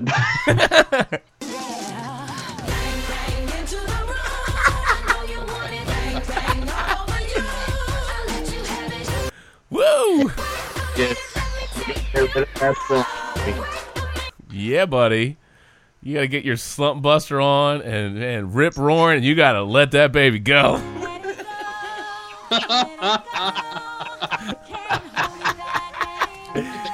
Even if in the morning you wish you could turn back time, buddy.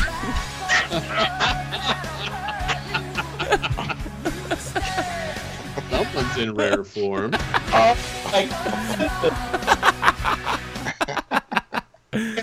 Leroy Jenkins on us, man. Oh, dude, you want Leroy Jenkins? Slumpbuster, buddy. Hell yeah.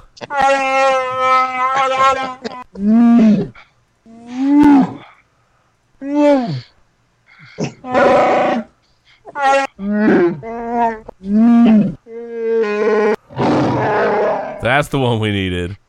Holy moly. Oh my goodness. Say what again? Say what again? I dare you. I double dare you, motherfucker. Say what one more goddamn time.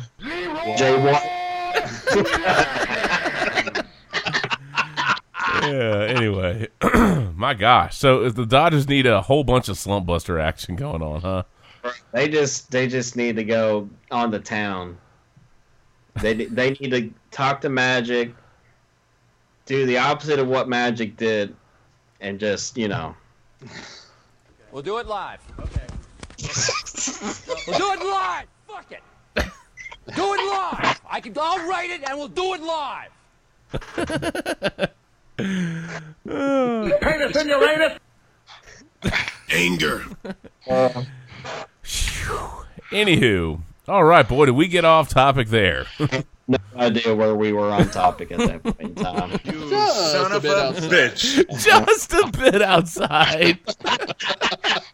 Major League references. I love Yes.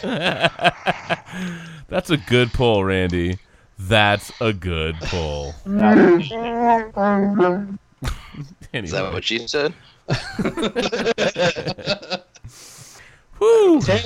Cruz likes that post. Yeah. By the way, did you see those dumbasses in Florida that were trying to steal a utility pole and had it strapped to their SUV?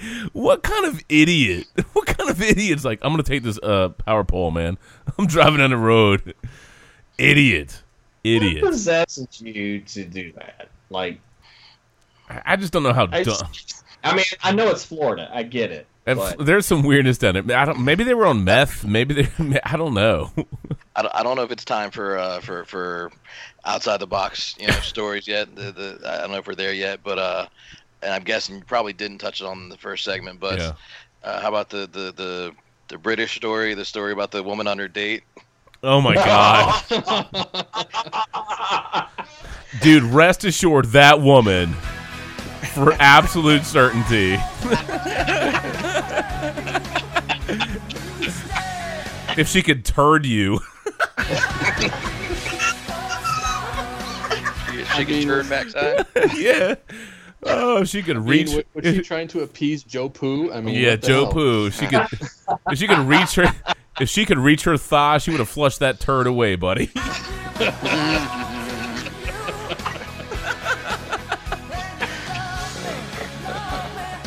Oh, Mark, why don't you go ahead and set the stage for that one, bro? I'm going to grab a new beer, because Lord knows I'm going to need it for this. Well, I mean, for anybody, I mean, honestly, I'd say maybe we'll post on the page, because it's a bit of a, I guess it's not too lengthy of a story, but the basics of it is a woman. I'm gonna struggle to tell the story because it's so ridiculous. Went on a date with a British gentleman, and she had to go to the bathroom at his place, and she realized that the toilet wasn't flushing. So apparently, and this is I guess a very small bathroom, and she tried to somehow take the take the turd out of the toilet and drop it out the window, but then somehow she got stuck.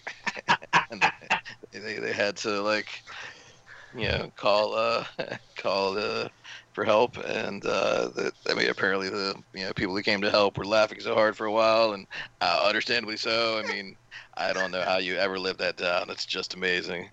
It's just amazing. So, apparently, also, I heard that it was a Tinder date on top of it all. Yes. I'm like, really? You found her on Tinder? Good job, man. I don't know how you live that down. I mean, I feel like you've got to go into hiding for, I don't know, at least 6 months, at least. Darwin says, "Come with me." I mean, that's one of those Darwin moments where you just kind of go, "Oh, good Lord." So what? No second date?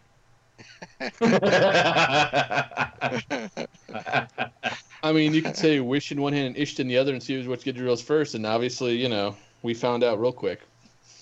I mean, no plungers over there. I mean, what's going on here? I know. although what Captain was talking about earlier with them having those big old the sewers with everything in there and having the dirty jobs, maybe that's why the lady couldn't flush it. And Mark, you missed out on that one. I see. Apparently, they flush everything down the toilet over there, so they have these guys that have to try to go and try and break down that stuff in the sewers. Oh, the Fatbergs? Yeah, because of the lady they couldn't flush it down the toilet. We're trying to say maybe that's why she wouldn't. So, do you think maybe the guy's like, man, on Tinder, maybe she needs to learn to wipe right? Instead of swipe right? Just saying. She admits that she panics. She said, I don't know why I did this, but I panicked. I reached into the toilet bowl, wrapped it in tissue paper, and threw it out the window. Yeah, no shit. Oh, wait, yes shit. And then when she saw it get stuck on a ledge, that's when she tried to go after it and got stuck. What a terrible ordeal. Top 10 ideas in my head if that happened, that wouldn't make the top 10. I don't think so. I'm pretty sure something would tell me this is a bad idea and let's just go. I mean, we're all dudes here. I recognize this, but I'm just thinking if I were a chick, I'd still be like, you know what? I accidentally clogged your toilet. Shit happens. Literally. Or hey, do you have a plunger that I can borrow? Or just put the lid down and walk away, man. Something other than that. I mean, do you remember? You know what? She's probably related. She's probably related to Barfwin, buddy. She's probably she would have gotten a plunger and overflowed that man's toilet all up in that bathroom, dude. Did you know? Since the guy was he was understandably upset because he was gonna have to pay a lot of money to have to pay for the repairs for what they had to do to get her out. Right.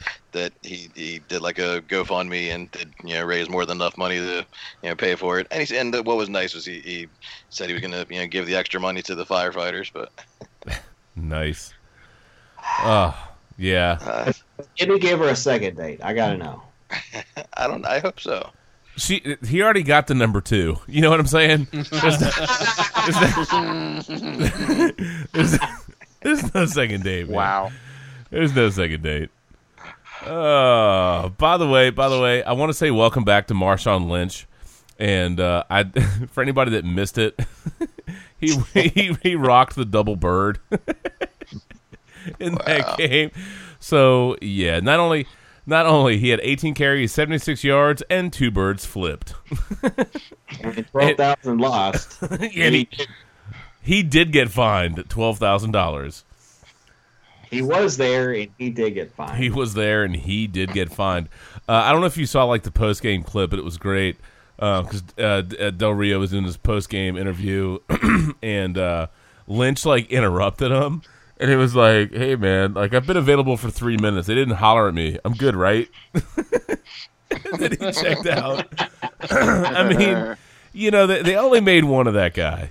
And, in limited carries, I thought he looked pretty good. I hope he makes it through the season healthy. I'm glad that Marshawn Lynch is back in the league. That is a guy, I'll be honest with you, that's a dude, I would totally rock a Marshawn Lynch jersey. Absolutely. I like that guy.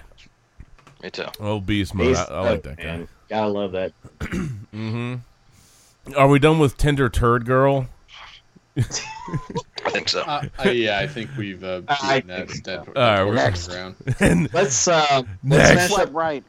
So let's finish up college real quick. All right, finish up college. Finish up college. You head back to NFL. Yeah. No, it's all good. It's all good.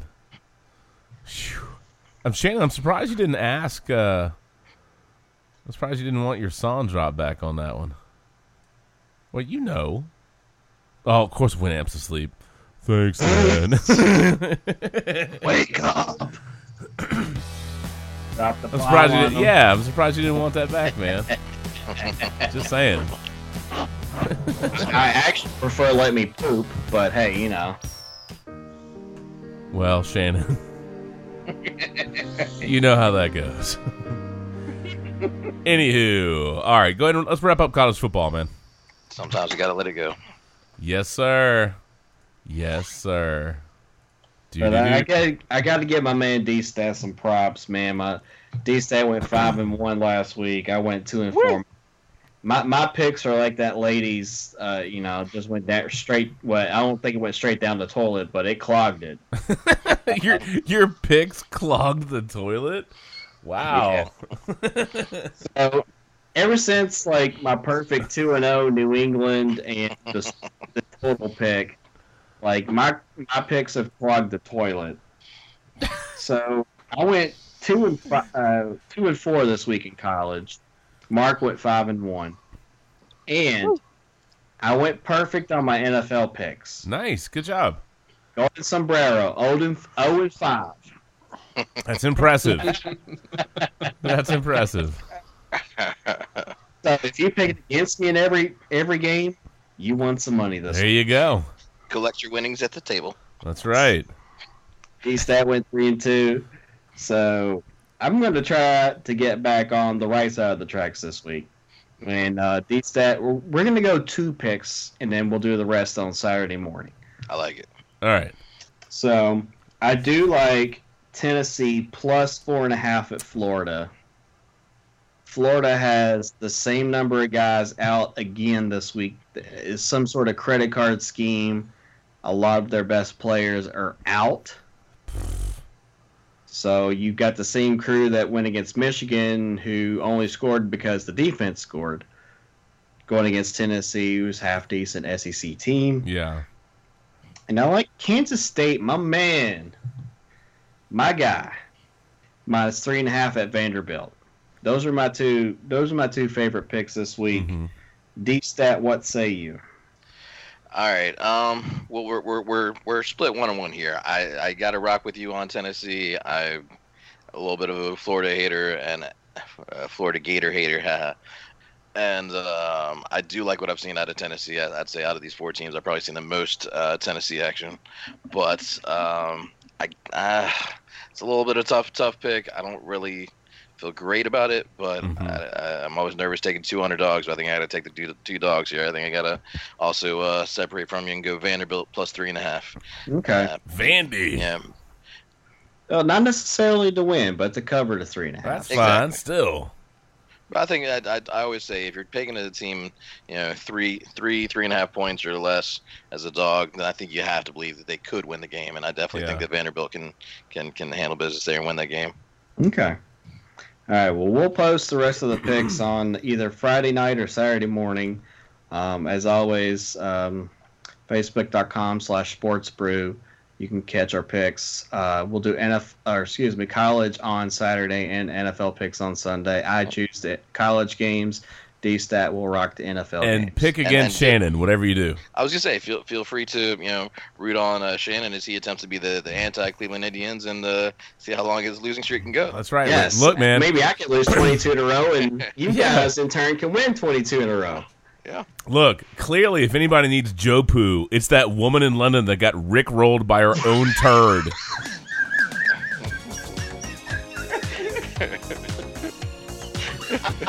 That's a bad day at the office. Bad day at the office. That's a great story, though. Oh, it's fun. Imagine going to a pub in England and hearing that story. My God, that would be awesome. I'm so glad it happened. I mean, I feel really bad for the dude and the girl, but I mean, it's a fantastic thing that happened. But to hear a way like an English person would describe it, with the vulgarity that they would describe it would just be like just on point. Would just be awesome. Well, I mean, I like him, and understandably so. I mean, the people that are, donating to the guy, were like, "Look, this story brought me so much amusement and laughter that, I felt like I owed it to you for the great story." No, I get that. Oh, I tried to flush my turd, and then I got high. Oh God! And I got stuck. I tried to throw it out the window, and then I got stuck on the ledge, upside down. Ooh. But then I got high. Yeah, buddy.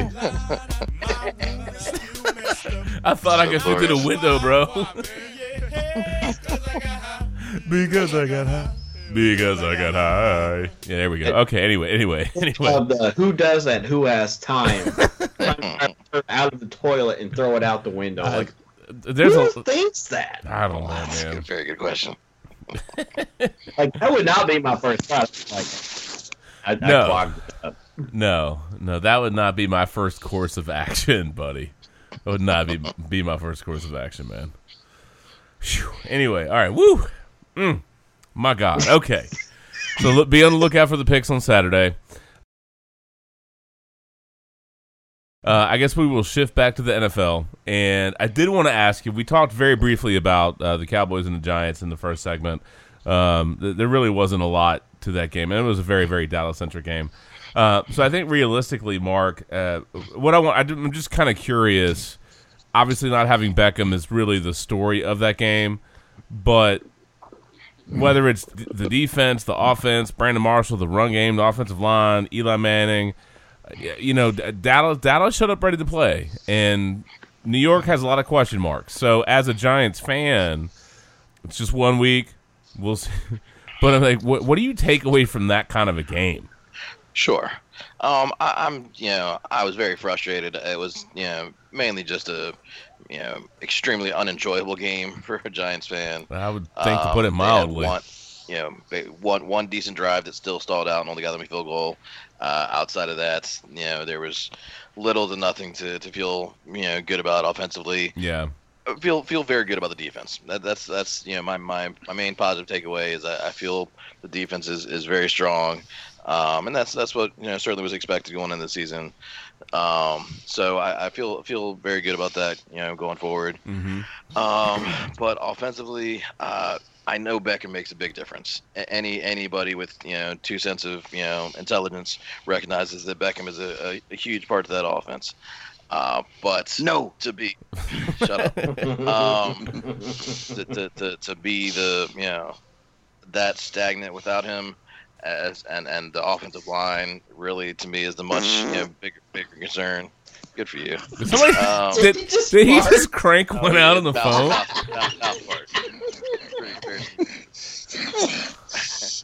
Wow. Did we get a failhorn fart? I think. Oh, okay. I thought we got a fart horn over there. The fart horn. The failhorn fart horn. Yeah, the failhorn fart horn. I'm just like, what is going on over there, man? Well, not that. Not fart wars. I don't want that. Stop. Look. Look, Whitfield. Don't bring me Brown, okay? Don't bring me Brown. Just stop. Song reference that maybe nobody got but me, but that's okay. That's Don't Bring Me Down, Electric Light Orchestra. Don't bring me down. Come on, Whitfield. Don't bring me Brown. No? Nothing? Anyway. Okay. All right. So. All right, keep going, Mark. All right. So. Jesus Christ. What the hell? Shut up. I don't know what's going on over there. The struggle is real for Whitfield at the moment, man. This is great.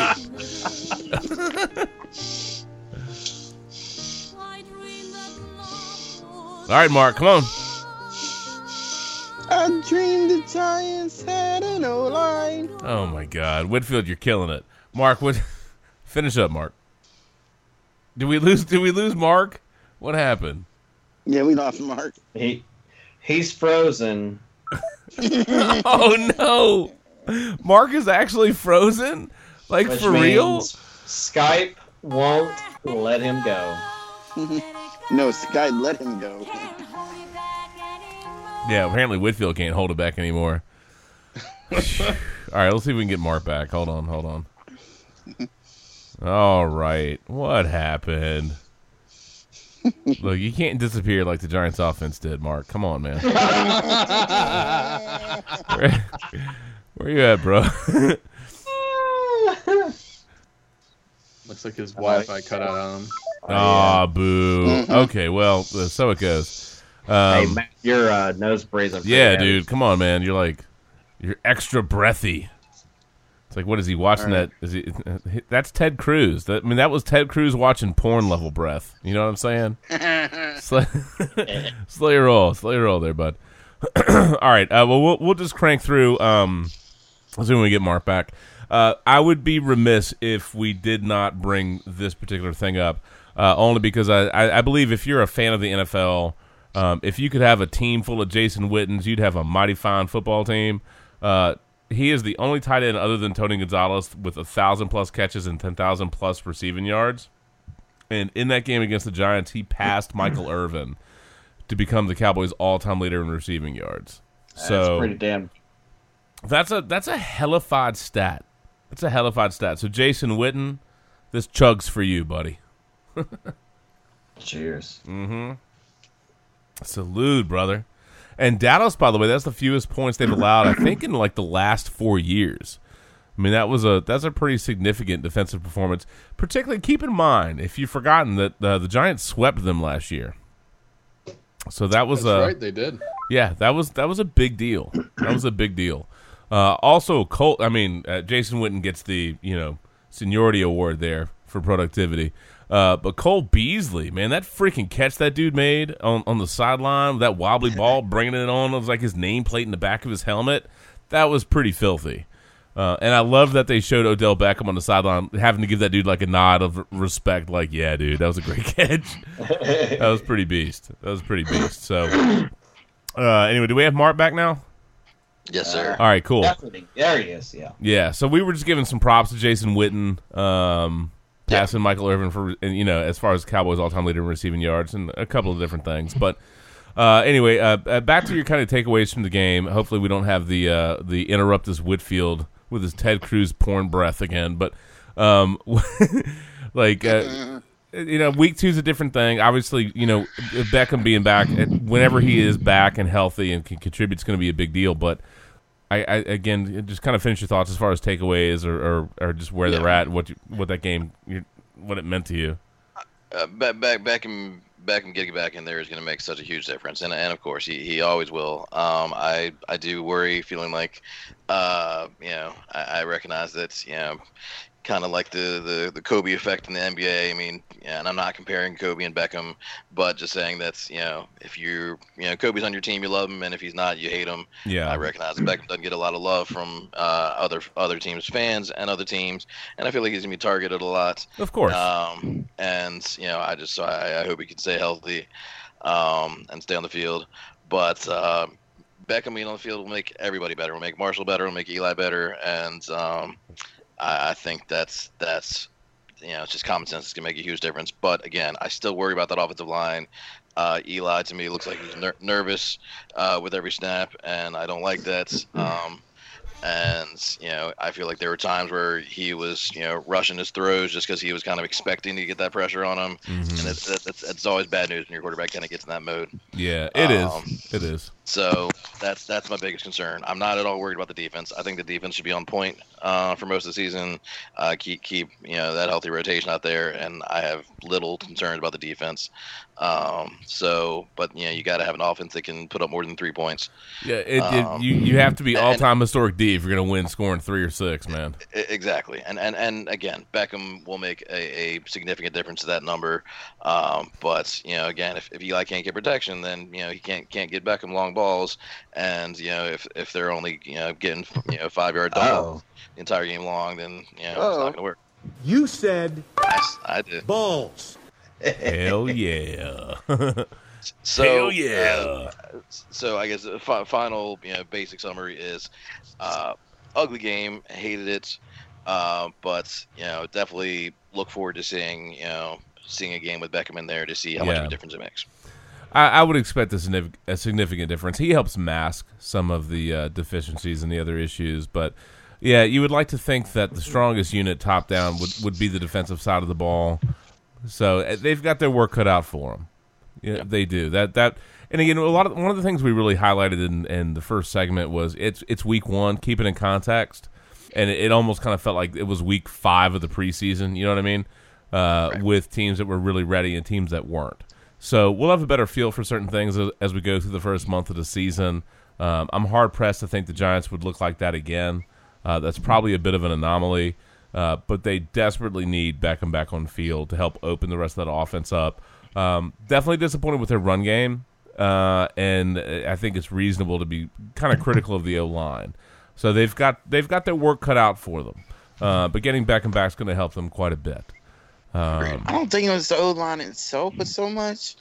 They had every opportunity to sign offensive linemen this offseason. That was their most glaring need. Not getting a running back, not re-signing JPP to an overpaid contract. They needed offensive line help, and all they got was DJ freaking Fluker. Well, yeah, again, it's one weekend, and it doesn't look good at the moment, but dude, Dallas's defense sucks. Maybe Dallas looked like they were in midseason form. New York did not. So we'll have a better feel for that as we get through the next month.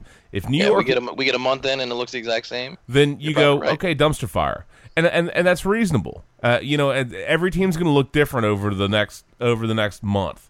Maybe that was the best game that Kansas City plays all year. You know what I'm saying? I mean, teams grow, evolve, adjust. You have injuries. You have a lot of things that happen. That was an ugly first game for the Giants. It was a really ugly game, but they didn't have Beckham, and their flaws were very, very well exposed in that game. But if McAdoo's a good head coach, guess what? You adjust, and you find ways around that. So that's their job right now. That's their job. Getting Beckham healthy, getting him back on field, and if he's not going to be there for a couple of weeks, we'll see how that plays out. And God bless, even if he's not 100%, you might need him on the field as just a damn decoy. Maybe a couple of places. I mean, if nothing else, man, we'll see how that goes. So, who do they have? Who do they have next week, Mark? Detroit on Monday night. Detroit on Monday night. In New York. Yeah. So, and as for Beckham, he was limited in practice today, and he actually came out and admitted that he's been dealing with a 6 to 8 week type injury, and so he has. So high ankle sprain probably is what he ultimately has. Yeah. Well, then he needs to take that time off because that is no joke. Well, what you don't want is for that to linger on him all season. You know what I mean? Absolutely not. You would actually rather break your ankle than have a high ankle sprain. Yeah. Because the break is easier to heal. Well, I agree with that. Yeah. Well, let's see how let's how things unfold with him.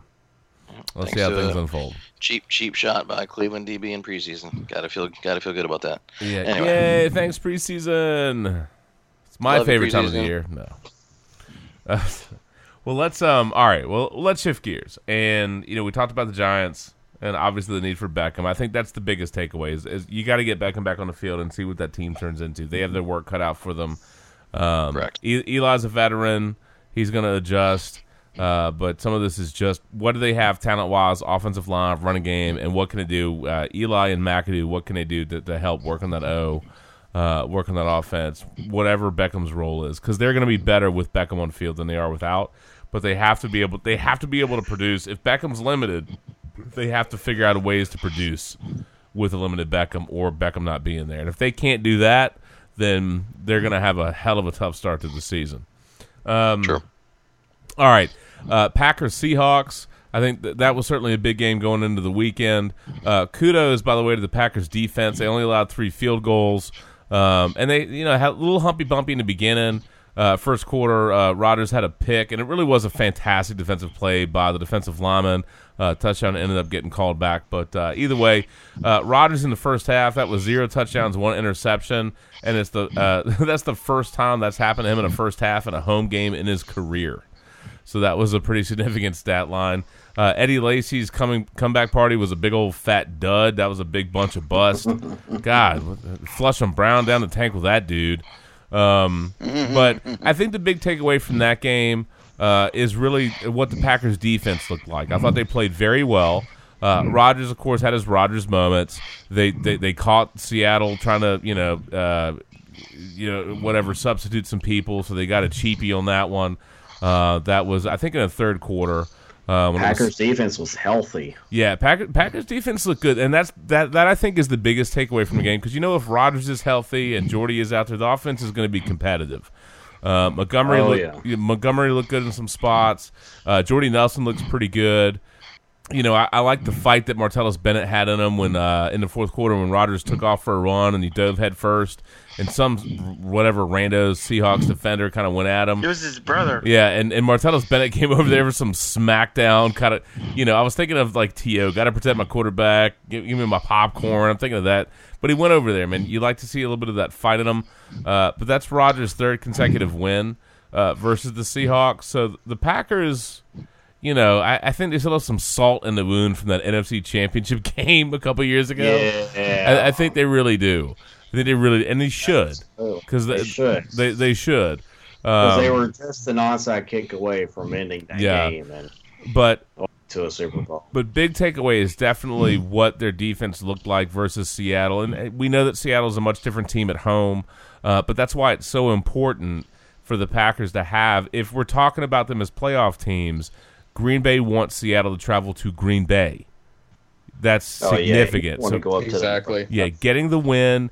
Beating them at home is nice, but if they're both playoff teams and if they're going to face each other, what you want is Seattle having to travel to Green Bay. Get them in Lambeau. They'll be much better off for that. What were you getting ready to ask, Matt? I wasn't going to say anything. I mean, how about Green Bay, dude? Seattle week 1, Atlanta week 2. And then they get a bye week the third week with Cincinnati. Sweet. Well, if they handle their business, which they did against Seattle, and they handle their business against Atlanta, which is possible, I'm still surprised the Bears made as much of a game out of that as they did. And keep in mind, the Bears, I mean, the Falcons won 23-17, but the Bears had a really good chance to tie that thing late. They had a first and goal from the 5, and that one dude dropped the ball in the end zone, and then Jordan Howard had a really atrocious drop at the 1, and then Glennon I think threw right behind the tight end, and then the Falcons sacked Glennon on 4th down, but Chicago was very close to stealing that game or tying that game up. So I don't know if Atlanta has any Super Bowl hangover on them. Maybe they do, maybe they don't. I know it was great for old, hanging with Mr. Hooper, popping off that old 88-yard touchdown. That stiff arm was glorious, though. Hooper's stiff arm of Quentin Demps, that was fantastic. That was fantastic. But I'm not quite sure what Atlanta is yet. So I think the Green Bay-Atlanta game is going to tell us quite a bit. I'm looking forward. That should be a good football game. Should be a good football game. But if Green Bay's defense is legitimate, they're gonna have their hands full with Julio, who I thought was relatively quiet, but I'm looking forward to that one. But if you're an Atlanta fan, I don't know, week 1 it shouldn't inspire a lot of confidence. That should be a good team. Maybe they have a Super Bowl hangover, maybe not. But I think if Green Bay is going to tell us more about Atlanta than Chicago did. I'm just surprised that Chicago stuck with them as well as they did. Well, I think part of that has to do with Atlanta getting used to a new offensive coordinator. True. Both their running backs.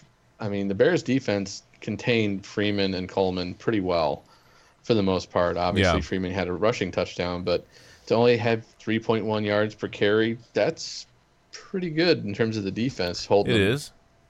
And Julio only getting 5 targets and Sanu being the focal point, it seems like, with 9. That tells you that Julio either was covered well or he just or if Ryan just didn't see him. A little bit of both. Yeah. Well, as they cut their teeth in the Kyle Shanahan era, and maybe there'll be a little bit of a slow start early in the season. I mean, that's fair commentary. I'm still just kind of surprised that Chicago hung with them the way that they did. But mad props to them for just playing as hard as they did. Yeah. Again, we said it earlier. You like a team with a little bit of fight, so we'll see if the Bears have a little bit of fight in them. Yay, Glennon!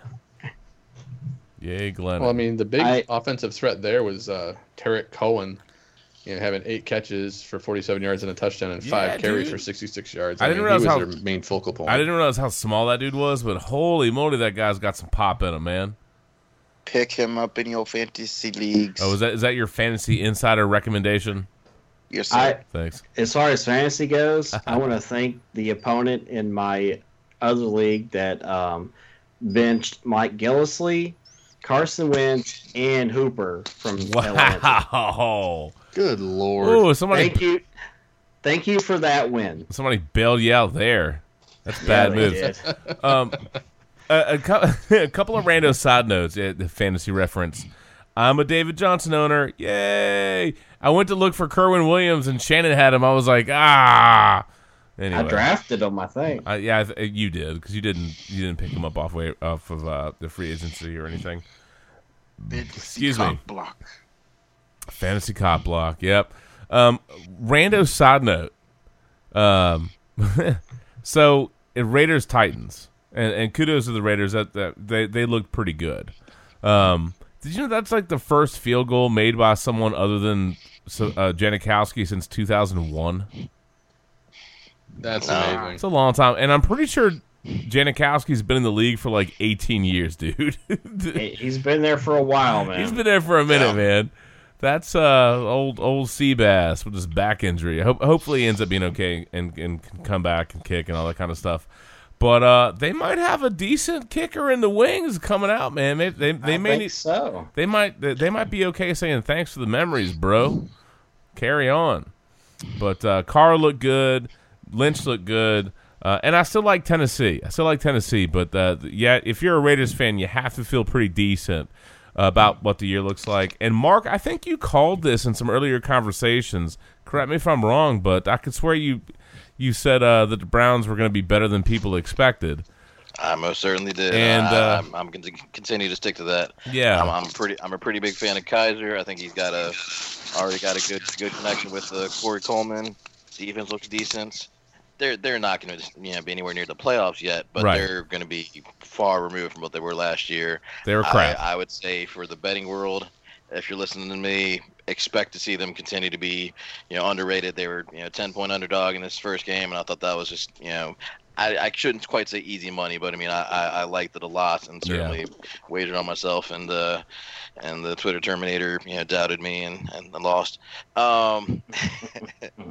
I think that will happen a lot this season. I think people just, and understandably, they look Browns and they think suckage. Again, they're not going to wow you, but they're much improved from last year. And I think once Kaiser, really gets his feet under him, he's fun to watch. Yeah. I know most people are probably aren't going to typically think to watch the Browns, but if you got Sunday ticket or you get to a bar, give him a watch. He's got some skills. They're going to win games people don't expect them to win. Exactly. I did say that game. I was impressed by Kaiser being his first start against Pittsburgh. That's a lot of poise for his first start. Absolutely. Absolutely. By the way, that Cleveland team, man, that they fought their asses off. They really did. I mean, they could. There were many opportunities for them to just outright fold, and they kept battling. So I mean that's a good sight to see. That's much They've better sucked than for my a long team. time, dude. They have sucked for a long time. It's much better than Randy's team. So it's good to see out of them, though. Yeah, it really is. I mean, I do like them to cover against Baltimore, which means Baltimore's probably going to slaughter them this week. What's that line? 8. Oh, Baltimore, it's 8. Yeah, no. Who wants? It's kind of like people. I mean, Cincy was 6-point favorites tonight against Texans. Cincy doesn't deserve to be 6-point favorites against anybody. And I will say the biggest difference in that Steelers-Browns game was Antonio Brown. Oh, yeah. Brown was a monster. 11 targets, 11 receptions, 182 yards. He Brown was a stud. The difference maker. The game stealer was just absurd. Le'Veon Bell, not a stud. Amazing catch. Antonio Brown, stud. In that game. Antonio Brown, you are ridiculous. Yeah, Bell will be fine. He just needs to get his reps under him. But Brown is AB, so ridiculous. Brown's the definition of you can't stop him. You can only hope to contain him. Yeah. I mean, Ben really just threw that up for grabs, and somehow, some way, Antonio Brown caught that. He said, "I'm Antonio Brown." He's a beast, man. Here's my ball. On point and damn near unstoppable. That's Antonio Brown. You know what I'm saying? Ben just went Leroy Jenkins and Antonio. Hell yeah. It's one of those nice luxuries to have when you've got a guy like that. Woo! But yeah, I mean, I'd say Cleveland deserves Dap of the Week in my book for really stepping up and making a game of it against a team that I'd say a lot of people are putting as like the after week one. I think a lot of people are putting the Steelers at the top of their list in terms of week one performance, or at least that top team after week one. Well, you figure Roethlisberger, Brown, Bryant should certainly have some upside, and then Bell. So you got kind of down performances from Bell and Bryant. I mean, AB was fantastic. So you'd like to think the ceiling for the Steelers is reasonably high. And there's also Whitfield's favorite new Steeler, TJ Watt, with his two sacks and a pick.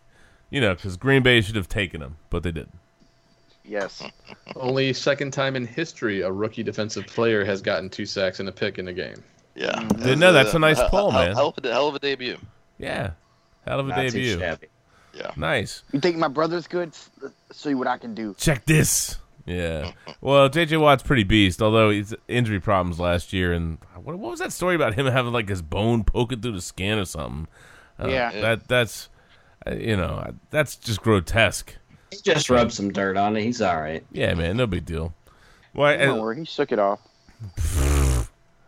If I can throw out a piece of fantasy advice, please, I'd say after 1 week, don't buy in on Jesse James. I just don't believe he's okay, but you're not going to see that kind of performance. It's a bye-week filler. Yeah. Don't listen to these guys. They just want to pick them up. They do. No. No deal. Oh, my Lord. That's funny. I mean, I know Mark wants a tight end. He wants Evan Ingram. I ain't giving him to him. Evan Ingram, baby. Oh, by the way, Shannon, I saw this one, and it made me think of you. And somebody said, of course with the iPhone, said, "Hey, Siri, who owns Ohio Stadium?" And Siri responded with, "It's Baker Mayfield." Laugh. Fantastic. Yeah. Nailed it. Even if it's I don't care if it's fake. I laughed my ass off. I thought that was pretty fantastic. He does. Yeah, that was pretty great. And one other thing, I thought this was kind of a hoot. This is a very sports brew if kind of thing. This is the headline: Police stop Aner mayor driving down road in lawnmower with beer. Way to go! Way to go, Mayor John Gardner. Yep, the mayor. Oh, did he have a 50-50? The mayor of Anor was Ron Gardner. Yeah, was stopped by Horry County Police last month while riding a lawnmower down the road, apparently with an open can of beer. That's amazing. That's pretty good. That's pretty fantastic. And he did drop the "you know who I am" reference, and the officer responded, "I know you." That's what happens. All right. Well, I guess anybody have any kind of wrap up thoughts, or anything, any like rando story wrap up thoughts, or whatever, as we get the hell out of here. I would echo what we all echo, which is holy hell, it's beautiful to see football back. Oh my God, it sure is. I'd say you got yourself a pretty swanky looking setup for nighttime football. Dude, it's going to be beast. That 120-inch screen is going to be freaking fantastic. Woo! Freaking fantastic. Yeah. Dude, I'm telling you, Colts Rams tickets were like $6, and that was overrated. They were $6. You know what though? If they play like that, people are going to show up. People are going to show up, man. The tickets were less than the beer. I know. What a great deal. What a great deal. Oh, by the way, Dallas Cowboy fans, look, you're doing it wrong. If you go to a watch party and 8 people got killed at a Cowboys watch party, you're doing it wrong. Stop. That is completely unnecessary, completely ridiculous. Taking it way too... I don't know what happened at that watch party, but come on, man. Ease up. Ease up. Actually, they went Bengals owner. What are you going to say, Mark? I was going to have a super rando quick story. With, I like rando quick stories. Go for it. You do. So today I did some volunteer work at a really cool place called a DC Central Kitchen. Yeah. And did it with a handful of coworkers, and was talking to one I hadn't talked to much before, and found out he was a Lakers fan. And I was like, hey, we connect on that. So we talked Lakers a little bit, and he was an older guy, and so he's been out there plenty, and said like even this past year, which I mean we all know how this past year and the past couple years have been so super shitty for Lakers, and we all recognize that, and I recognize that it's still LA, and obviously I knew on my own that they were still selling out games, and people are still absolutely going, but I had no idea that he said he honestly couldn't get tickets because like the only tickets available that were still nosebleed tickets were like $300 a pop. Woo! For a single ticket to a gate for a team that's that bad. I recognize that they're the Lakers and it's Hollywood and all that nonsense, but come on. But by the way, Mr. Lakers fan, what do you think of Kobe getting the double jersey retirement? I'm fully supported. I'm 100% on board. I love me my Kobe. Are you 8 Kobe? Yes. Are you 8 Kobe or 24 Kobe? I'm 24 Kobe. All right. Just curious. Like how rando is that though? Yeah. Double jersey, man. That's pretty beast. Well, that's when you're beloved. I mean, that's yeah, he deserves every bit of it. I like that this guy I talked to today, and I feel like most Lakers fans when you talk to ask this question. As much as hopefully most of them, myself, love Shaq, I had to ask him to, Shaq, Kobe, were you right with it when they made that decision? He's like, 1,000%. They had to. Much as we love Shaq, Kobe is a player on another level. Shaq was, amazing, and I love the bastard. But yeah, Kobe is I still miss Kobe in the league. It still feels weird not seeing Kobe out there. So yeah, it will for a while. It will for it'll take a bit. Absolutely will. It's a different league without him, and so I fully support the double retired jerseys, and I'll be excited to watch the events. Well, maybe he'll be in the Big 3 next year. Who knows? Just for fun. Come out of retirement, why not? Yeah, he'll get some one-on-one time with Elder Ball. When LeBron comes over to LA. Maybe he'll come back. Yeah, maybe. You never know. Never know. By the way, kudos to Tony Romo in his debut calling plays, and he was like, he was sitting there with Sims, and he was like, they're going to do this, they're going to do that a whole bunch of times. Man, he was right. He was on point. So I'm looking forward to actually hearing him call a game. Well, of course. Excuse me. Did I say Phil Sims? I meant Jim Nantz. It was Jim Nantz, not Phil Sims. We knew who you meant. Yeah, I don't like Phil Sims. not in that capacity. Nantz and Romo. I'm curious to hear them call a game. I'm looking forward to that. Also, perhaps one of the most random and bizarre and bad funny. And I know a lot of people got all like, oh, no, don't make fun of this guy. Good for y'all. But quite frankly, look, man, at the highest levels of sports reporting, you have a certain expectation for what something's going to sound like. And if you sound like you've been playing a sports brew drinking game, or you went out with Shannon and drank tequila and tried to punch me in the face, this is what you would sound like on the sideline. It's a pleasure to be with you guys here on the field from up close, just watching Coach Vance Joseph from here. You watch him now on the screen. This diversity in his background is helping him a lot tonight. Quarterback at Colorado, defensive back in the NFL, and here he is having the time of his life. I mean, it's terrible. It's terrible, right? Having the time of his life. Come on, man. Look, dude. So super awkward. Yeah, Love I mean, it. The threesome in college was the time of his life. I mean, it sounded like he was in the middle of the Buffalo Bills parking lot watching people getting their butt poked. You know what I'm saying? He's like, why am I here?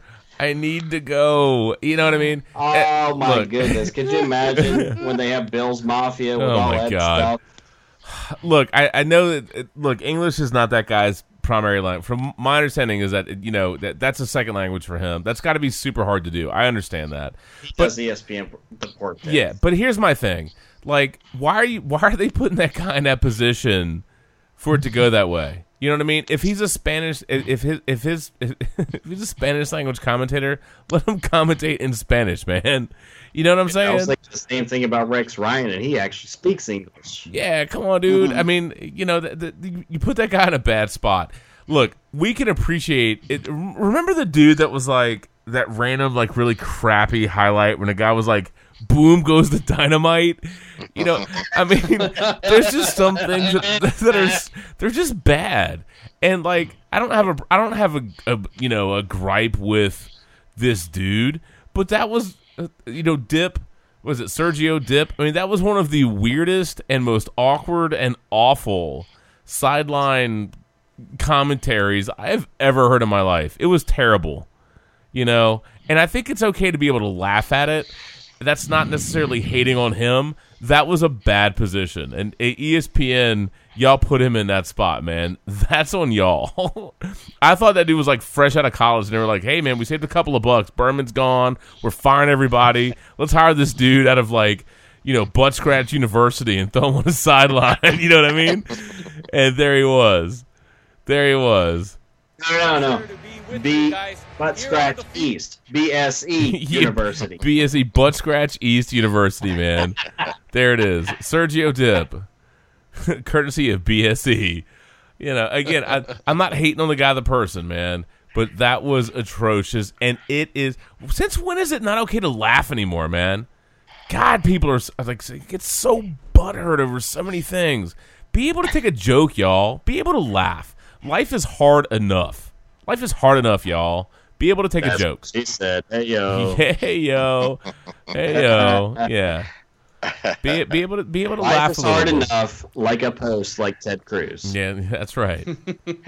I'll say my only two sentences I have to say about commentators right now is I do not miss Trent Dilfer not being on ESPN. Me either. But I did love reading that he was salty about like watching Monday Night Football and not being able to be a part of it, and that just made me laugh even more. So nice. I'm a dick. I don't care. That's okay. I don't miss him either. I don't miss him either, man. Master of the obvious, Trent. Yeah. And one other thing, I know there's been a lot of stuff going on with the Hurricanes, and again, kudos to J.J. Watt for raising all that money. And I just want to give a big fat F you to anybody that tied up and left their damn dog or pet anywhere where they were going to have to confront that storm and die or essentially be left to die, left for dead. You're an asshole, and I hope they prosecute the ever living shit out of you. I just in my of all the things I think are just completely unmanageable. I can't like wrap my head around. Strapping my dog up, tying him up or whatever, and leaving him to die in a storm. Because you're a decent human being. Yeah, decent human being. It's just mind-boggling. So I hate to say blows me away. That's probably the wrong expression for a hurricane reference, right? But I mean, who does that? Who leaves their pet to drown and die? If you're not going to take them, at least give them a fighting chance. So don't tie them up. Don't tie them up. I hope they prosecute a bunch of people. I try not to be all social justice warrior-y kind of thing on certain things, but I think we can all say we're pet people. Whether it's dogs, cats, whatever. Whitfield with his hamsters and gerbils. No, I'm just kidding. I'm just kidding. If you dick. That's why when Whitfield walks, you hear it's that wheel spinning, man. It's that wheel spinning. I'm just kidding. But all kidding aside, man, we all love animals, man. I can't imagine doing that and breaking that animal's heart and leaving them like that. So I hope they prosecute the crap out of the people that did that. That is despicable, and that is disgusting. Right. When a freaking hawk flies into a taxi cab and won't leave, that just tells you how scared the animals were too. And a hawk is a badass. Yeah. Like, I don't know if y'all saw that video. I would imagine you guys saw that video. Yeah, I did. It made that was pretty significant on Twitter, Facebook, social media, whoever had it. That trended all over the place, man. But like, hawks are pretty badass, and when they're a little nervous, they're like, "Yo, I ain't leaving this place." I'm hanging out with you in your car, dude. That tells you, it's serious. Like, those animals. It's serious. So we're all animal lovers, and that's it's just mind numbing. So I just obviously echo all your sentiments. Yeah. We love animals. We love beavers, but we love animals, and it's just. Way to throw that one in there, man.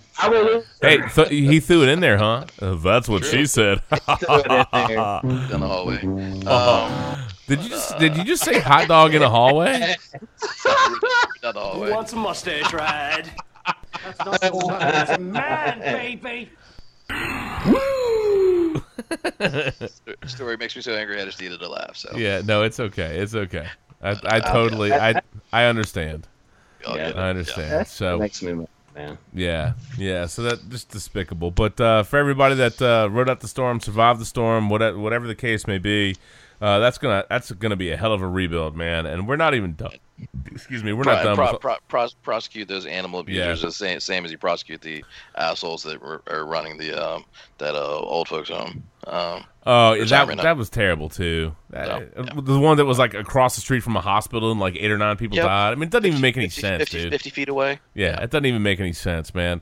It's one of those things, dude. Anytime you have like really big, significant events, weather events, whatever, there are people that rise to it, and there are people that run from it. And I'm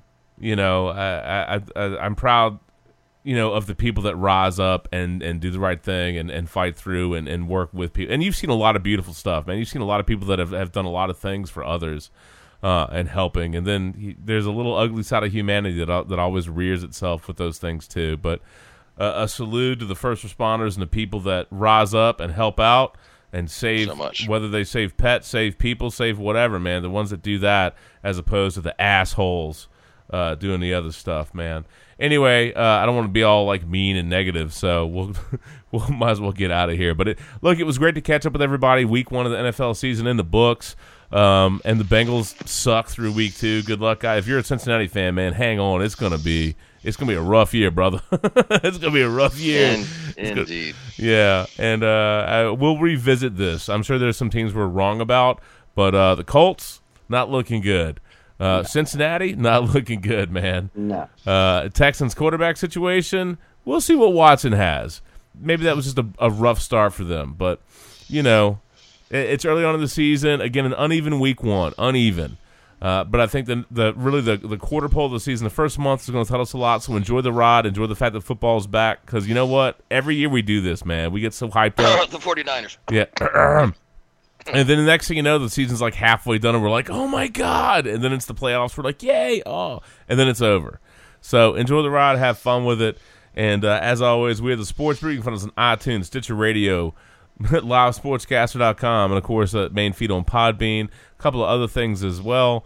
Keywords are sports and brew. If you enjoy it, have fun with it, dude. Listen, share it. Feel free to run some smack at us if you want. You got at DStatFTW if you want to get some degenerate gambling on. And of course at our Twitter with us at VA Sports Brew. I've been a little slack lately, but once things settle down on the work front, I'll have a little bit more free time to tackle some stuff during the day. But listen, share, laugh, have a good time, and don't be one of those like assholes. You know what I'm saying? Don't be one of those assholes strapping pets to poles. You guys are dicks. From all of us to all of you, stay safe, have a little fun, stay hydrated. Stay hydrated, friend, and we will catch you on the flip side. Enjoy the football, enjoy the fun, college and NFL. From all of us to all of you, peace out. Have a great weekend, y'all. Peace out. See ya. Good night. Late.